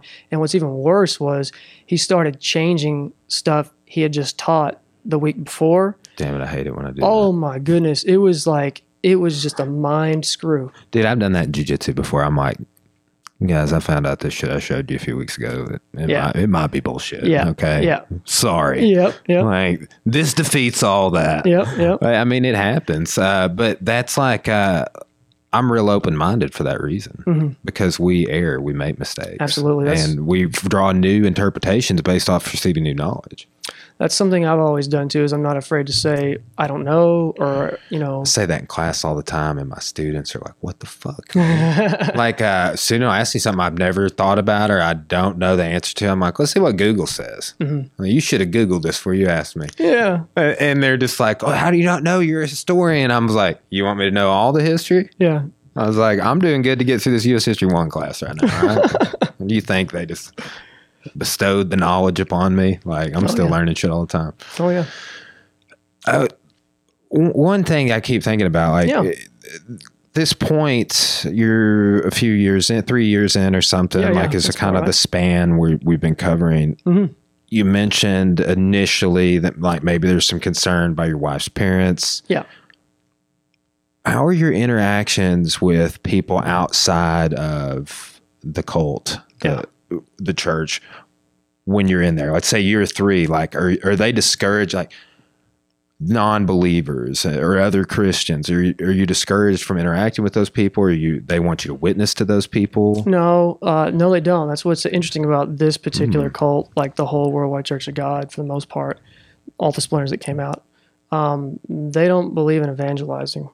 They believe that God calls you. So, I've heard that a lot. So they put out the material, and that's what your tithes go to, is producing the literature, the videos, all that kind of stuff. And they pump that stuff out on the web, and they even have TV shows with a few of these splinters on. We had a TV show for a little while, which this is petty, and I should have mentioned anything petty, but I just mentioned it's funny, because from the moment I saw David Pack, before I even joined the church, in his videos, I always hated his personality. Seeing him on his videos, it's just like, this guy. I mean, it wasn't like charlatan, but it was like very aggressive, very stern and strict, and like it was very strange. Like think of like sort of think of like an old military father who doesn't believe in any joy or something like that. That's how it came across in the videos. Now he's a much more friendly person in person, but that's how he comes across in like his sermons and videos, stuff like that. I just thought I'd throw that out there. But what was this guy's background? It's David Pack. Okay, I can tell you what. I haven't done the research myself. I can tell you from what everybody has told me. I've heard a lot, so I can tell you. But I've heard other people that have actually known him when he was young too tell me the same thing.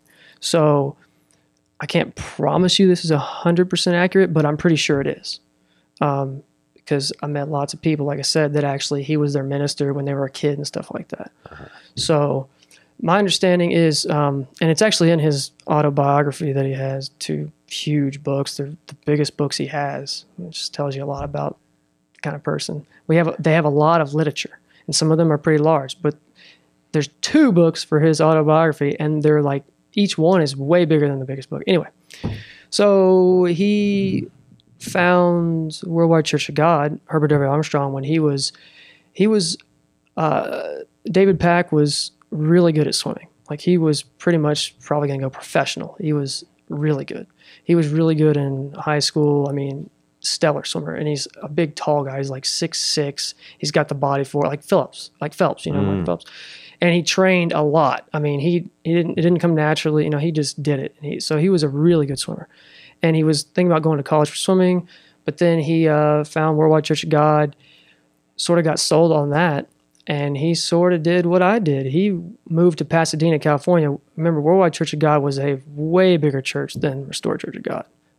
Big. So, and just to clarify, like you have Seventh-day Adventist, then Worldwide, and then what you joined. Is that the flow of the splinters? They would say that they didn't come from Seventh-day Adventists. In fact, they have literature that traces their history back to a group before Seventh-day Adventists. I can't remember the guy's name, but they trace a guy that came over. And I wish I remember that part, but there's a guy that had a group before Seventh-day Adventists, which Seventh-day Adventists supposedly came out of. And that guy, they supposedly trace his roots all the way back to the apostles. That's what they claim. Yeah. And they go through a little more history than, they actually jump through a little bit, but I'm not a historian and I didn't proof it, or anything. But yeah. I'm fascinated to go look into this guy after we wrap this up. I'll try and look up the name for you. I want to say one of his names is Peter. Well, I'm this David Pack guy. Oh, That's what I'm talking about. Sure. He's still around. Yeah, he is. So something funny about that in a minute. But so he went to Worldwide. He went to their college. He became a minister right out of their college. And that was like sort of his story. He became a minister, and he went back to Northeast Ohio, and he mainly ministered congregations in Northeast Ohio and New York, because he transferred to New York for a while. And like the biggest congregations he managed was like 11,000 people. Wow. But he would have 11,000 at one site. So like sometimes he would travel around to multiple to speak and all that kind of stuff. So, I mean, he was a minister for almost his whole life, working with lots of people and believing what they preach and all that kind of stuff. That's what I've been told. That's what other people have told me. That's what he writes about in his books. Again, can't. And they just wanted to do his own organization one day, I guess. No. Herbert Armstrong died. Okay. Okay, and so Herbert Armstrong died, and on his deathbed, he named his successor, Tkach, Joseph Tkach. And Tkach, very shortly after Mr. Armstrong died, started changing the doctrines that Worldwide Church of God teach. And just like anything else, right? How does I'm not saying this is awful, but people say how do people kill Jews in the Holocaust? It's like one step at a time. It's like get somebody to do something small that's wrong, and then something else that's wrong. It's just incremental steps, right? So same thing. Tkach started to change one small doctrine here, small doctrine there, a little bit later, maybe a little bit bigger doctrine, and eventually the church that he kept going, because this took a while. But when he first started changing stuff, people just split off big time. So when it's like pretty much the second change he made, that's when splinters just went boom. And then splinters splintered. Yeah, So that's interesting. So, but just to trace to Koch, like I forget what they're called now, Universal or something. But they Universal Life Church. they went completely opposite, like in doctrine. So he literally changed like not just a few things, he changed like everything. Like they are basically completely evangelical Christian, like Baptist, basically, which is diametrically opposed to Worldwide Church of God teaching. So like he just took it the full path, and they still have quite a few people last I heard. But so yeah, the splinters kept breaking off because people would do the same thing. You know, whenever Tkach changed something, they say, "Oh, that's not right." So people would split off. You got to know some of those people were megalomaniacs. Some might have been not. Some might have been truthful. You know, but you get that mix of people, and then they would start studying themselves, and they start thinking highly of themselves because they're a leader, and they start thinking God is showing them things. So then they make a change eventually. And you got some people that stay with them because they're like, I believe what he's saying and it makes sense. And other people that are stuck like, no, whatever Worldwide Church of God taught is what I'm following. So then they would splinter off. And that's just how it got into thousands of groups. So fascinating. Yeah, it's wild how many groups there are just from that one church that started. And yeah, so in this David Pack guy, like did he just decide he wanted to start his own organization? He went with a few at first. So he went to, I can't remember if Global was the first one he went to, but I thought he went to two, and like one group and then went to another group, because he claims, this is what he claims, and I sort of believe him on it, but who cares? He claims that he never wanted to be like the actual head of any church, and that's why he followed others for the first like two jumps. But what he claims is like when he got to the second one at Global, they started changing some doctrines that he felt firm about, and he kept preaching them the way Worldwide taught him. And they were like, you got to change this. And he kept preaching, and he has tapes of his old sermons that he actually preached to them, and he tells everybody to go listen to them to prove like that he stayed fast to the truth, how it was taught, right? And eventually, I don't know why they didn't fire him like right away, but I guess he had such a pull with his congregations, they kept trying to work with him, and eventually they just fired him. So when he got fired for teaching the truth and holding fast to what Worldwide taught, he had enough followers that he decided to start the Restored Church of God that held fast to the truth that the Worldwide Church of God taught. And to them, they wouldn't say it started with the Worldwide Church of God, because you got to remember, they claim that the Worldwide Church of God's roots even trace all the way back to the apostles. So even though I keep mentioning Worldwide Church of God, what they really claim is that they're holding fast to the truth all the way back, to the apostles. Like it's the chain that they trace from them all the way through Worldwide, and then eventually through Restored Church of God, which he's changed stuff now too. So he's changed quite a bit, and that's what actually started to get me to leave, and not just because he was changing it, but that's when I started to like awaken a little bit. So when that process started to take place, when you started to kind of, did you just start planning a way out? Did you go talk to leadership? Like, what was that process like? Well, it was a long time, because at first his sermons, like I said, were very confusing. So at first I started telling ministry, which by the way, they tried to make me a minister and I wouldn't accept. It's a longer story than that, but I went to the school, and I was actually, there's like two steps. It's like you go to the school, and then if they actually want you to be a minister, you can be a minister. They don't technically ordain you, but they name you a ministerial assistant. And that's like your training period to find out if you're really going to be a minister or not. So you tutelage under another minister, that kind of stuff, which, shocking enough to me, I was really surprised. Maybe this isn't a bad thing. Maybe it's not. But to me, I thought it was ridiculous. There was very, very little training involved with actually being a ministerial assistant. I thought it was going to be like the college times 10, and all I did was go along for a ride with another minister when he visited a few people, and like afterwards, he hardly even explained anything. Now, it could have just been that minister too. And I did go with a few other ministers too, so it wasn't just that one. But the point is that training was very lacking. But so to answer your question, Oh, sorry. Go ahead. No. Well, I was just like, when you started you're going through this minister training. You're starting to ask some questions. Dude's sermons are super confusing for you. Yeah. You're moving, it seems like, at the pace of light, and you're starting to get new information, Exactly. new prophecies. I was overwhelmed. Yeah. I didn't feel stressed, but information-wise, I was overwhelmed. So I was a ministerial assistant, and then, like, basically, now, there could be multiple reasons, but basically, at a time period, I was a ministerial assistant for quite a while, and then they said, you're not going to be a minister for right now. Personally, I think that was mostly financial reasons, because they were losing quite a bit of people. And the only thing that they told me specifically was, like, I needed more growth, which could have been very true. You know, everybody needs more growth at the same time, though, right? And that was a little devastating, a little bit, but not really, because I was a little overwhelmed and everything too. But fast forward about a year from that time, and I was very close to leaving, and they tried to actually make me a minister, and I said no. Did you feel like that? Were your feelings hurt or anything that they passed over you before? No, it wasn't because of that. It was it wasn't because my feelings were hurt. It was because I saw the way that they were ordaining people, not necessarily everybody, but the reason that it seemed to me that they were trying to make me a minister was, frankly, and they didn't explain this at all to me. I'm just putting two and two together, and I've been there for a long time. I've worked in almost every department in that. How many years is it into the game at this point? This was about 5. Okay.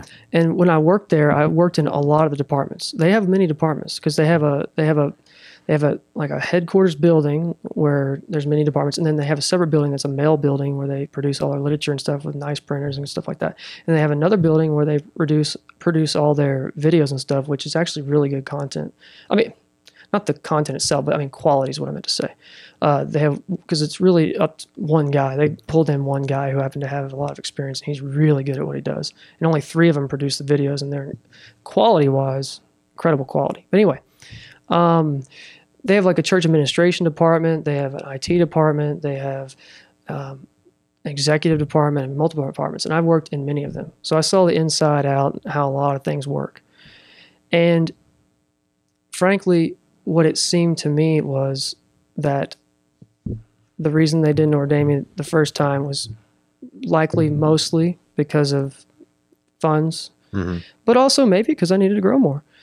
But whenever they wanted to ordain me again, the reason that I'm almost 100% sure it was just because they were trying to get me to stay.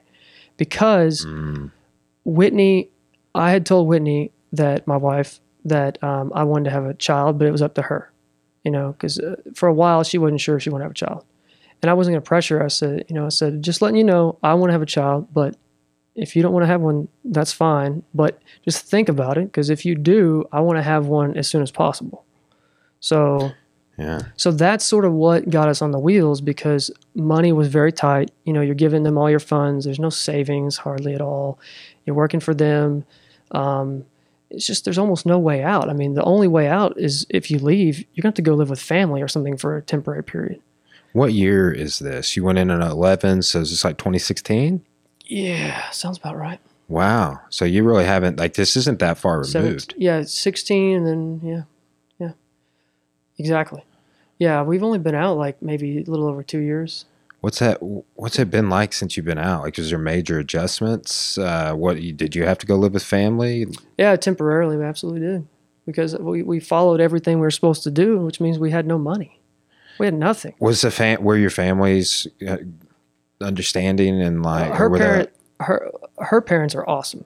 Whitney's parents, I mean, everybody has their flaws, but her parents, let me just tell you let me give you a little anecdote.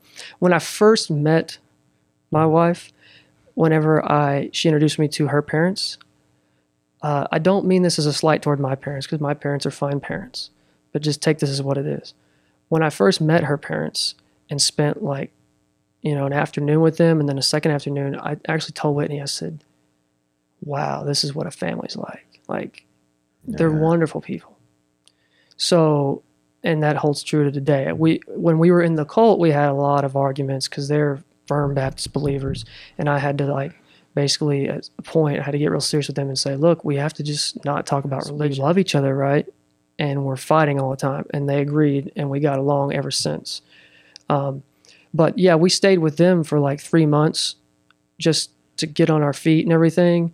And I got a job, and then we moved out after 3 months. And yeah, it was tough. I mean, and this was the thing is, some people don't have family like that. Some people's family hate them. And that's my point is like, I hope if anybody's listening, you know, you'll have a little more compassion for somebody who you know is in a cult, because even though the person in the cult, if they realize it's wrong, they should just leave, and just, even if they have to live in a dump, you know, do whatever you got to do.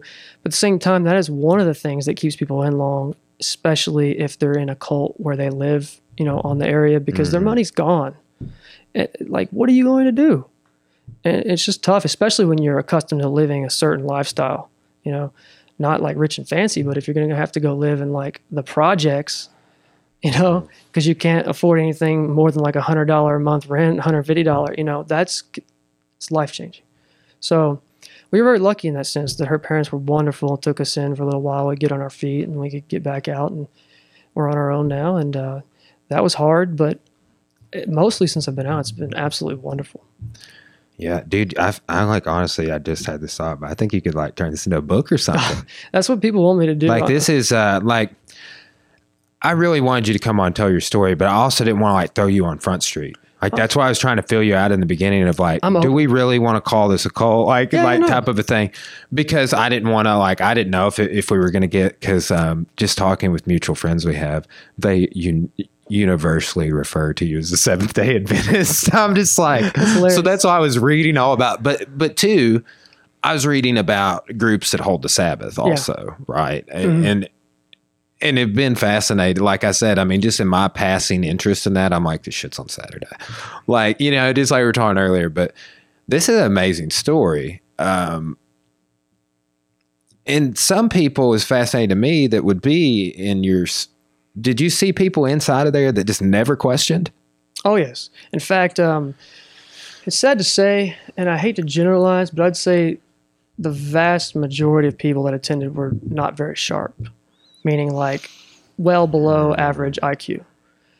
There were some people, very few, that were very sharp. Like lawyers and stuff like that? Oh, there was PhD law doctor, and there was a medical doctor that actually ran, like he was about to run multiple hospitals in Arizona, like big time. And I mean, that's just two. There's multiple professional type people that, with professional degrees that not just that had lots of experience. So I don't want to generalize and say, you know, only dunces can be sucked in, because that's not true at all. That's what blew my mind about the Branch Davidians in Waco, is the number of intellectuals that were in the compound. Yes.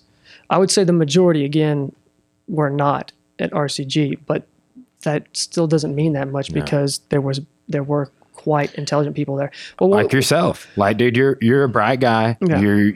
You're a great speaker. You haven't been like him hawing around this whole time. I'm always saying and shit, right? But like you're articulate as fuck. I spoke a lot. I gave a lot of speeches, and just practice makes perfect. And they help you weed that stuff out. So I'm thankful for that. I mean, I took a speech class in college, but they had some speaking classes too that I took, and the Scientologists that I've talked to, it's like the big hook for them is that they provide you with so many things that help you succeed in life. Yes, like yes. Skills, life skills. Yes. So that's what I actually wanted to mention. I'm glad you brought that up. You know, everybody likes to talk about would I redo it, you know, things that have happened in the past, you know, would you redo it if you could, you know, not go there or whatever. I mean, probably, but at the same time, there were so many good things I took away from it. There really was. It taught me so much. It increased my maturity level. Big time. There's so many structured things that they do, speaking classes, dances. You can learn how to formal dance. That sounds like a small thing, but it's just so many aspects of life that you don't hardly get anywhere else that you can get in this cult. And it almost like cultures you. Mm-hmm. Now there's bad things to that too, but the way I sort of look at it is I sort of see it as my military training in a way, like boot camp. Like, it was very tough. You got a certain set of skills now. Yeah. Like, and Well, I've been fascinated to hear people like, I mean, there's a famous skateboarder named Christian Hosoi. He's the guy who came up with the Christ Air. Oh, I know the Christ Air. Yeah, yeah. So, there's my phone. Hold on. But he got super addicted to drugs, ends up becoming a evangelical Christian. Oh, okay. Gets in a youth pastor type role and changes tons of people's lives and stuff, right? So it's like, for some, I guess it comes down to subjective reality. For some people, it's a great thing. Yes. Right. Religion in general, yes. The cults like I was into, I don't know, because it was a lot of browbeating, a lot of negative focus in the sermons themselves, not in the everyday life and in the meetings we got together and the holy days when we kept. Those were fun and wonderful, but the teachings themselves were pretty negative. I'd say probably half of them. So from that cult perspective, I don't wish it upon anybody, and I wish they wouldn't have to go through that, because it just gives you a different outlook on life and looking at people very judgmentally. But like evangelical Christians and stuff like that, if there's a lot of good to that, like you're saying. I mean, especially if you boil it down and you don't dig too much into certain teachings of the Bible, and the groups that just like generalize and are like, we're supposed to love people, and be Christ-like, and they just keep those general principles. That's wonderful. One of the greatest guys I know in the whole world's like that. He's a youth pastor. Yeah. And like, we don't talk about religion at all, but I'll tell you straight up, dude, like when my wife's grandma was dying, I called that dude. When my dad had a heart attack, I called that dude, and I was like, look, man, I don't really believe this stuff, but I know you do. And I was like, I'm struggling with this, and I just, say a prayer for me. Yeah. And I think there's some power in that, right? And I would not quantify myself as a believer in those things to a great extent, but there's a bunch of great jokes about thoughts and prayers and whatnot. Are you still a believer in any sense? Like, do you attend church? Like, where are you at with all this on the other side? Sure. No. And it took me a while to not, because actually we started attending when we first, broke out of the cult. We started attending a Methodist church, and it took me a while, but what I wanted to do was I wanted to keep studying just like I did before and prove what I believe. So in the meantime, I was just going to go to church just until I understood what I really believed. And it took 3 or 4 months, but I had quite a bit of time and I did a lot of study. And for me, I came to the conclusion, absolutely not. As far as Christianity goes, no, I'm not a believer whatsoever. I don't know if I'd say I'm an atheist. Agnostic is how I do. Right. But yes, exactly. I was going to say agnostic, but it's like more vague, because I don't necessarily even believe there's any type of God like the God of the Bible.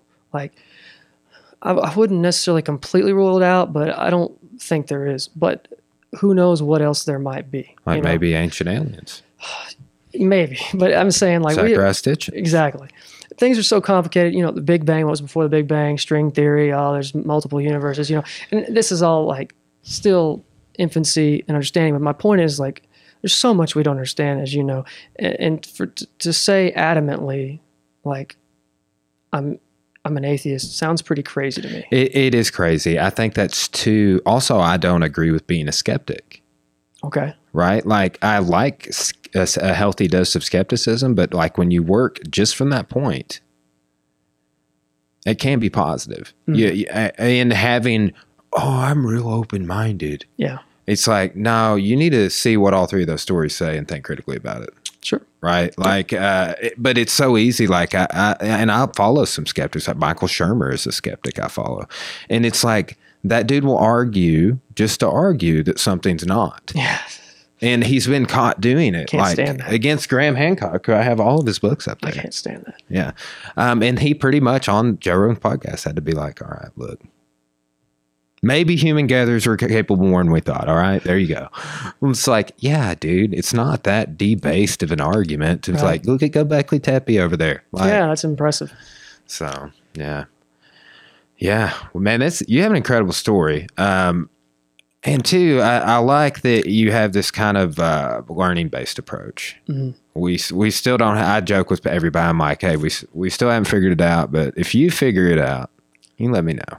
You got it, brother. Right. You got it. So, well, dude, I appreciate you coming on and telling your story, man. It's been a pleasure. And Thanks for having me. It's been great content, dude. I enjoyed it. I'm looking forward to getting it uploaded, bro. Absolutely. Appreciate it, man. Yeah. I'm getting some new a boom. I have one. I got to get another one before the guests. I have this awesome hydraulic boom arm that's like it's money. But I got to get one for you too before right. I can't. You can't have this thing. I'll have to come back to experience it. Yeah. Well, right on, bro. Well, Maybe thanks, I can bro. talk about computer science someday. Hey, dude, if you want to, yeah, I'd be down. Because, man, that's something that, shit, they might not even have arts and humanities teachers in 20 years. You might be the future. Wow. I know it's sort of creeping into a lot of... Dude, I read an disciplines. article today that was arguing to get rid of general education. And I work at a community college, and that's all we got. Like, I was like, no, guys. Yeah. But they were just like, but they were arguing for 4-year institutions. They're like, you come here, you pay half your degree almost for this stuff. Mm-hmm. And it's like, basically they're like, people stop bitching about part of this college stuff if it's more about specialization. Mm-hmm. And they were like doing figures on how much money you lose out on. Mm-hmm.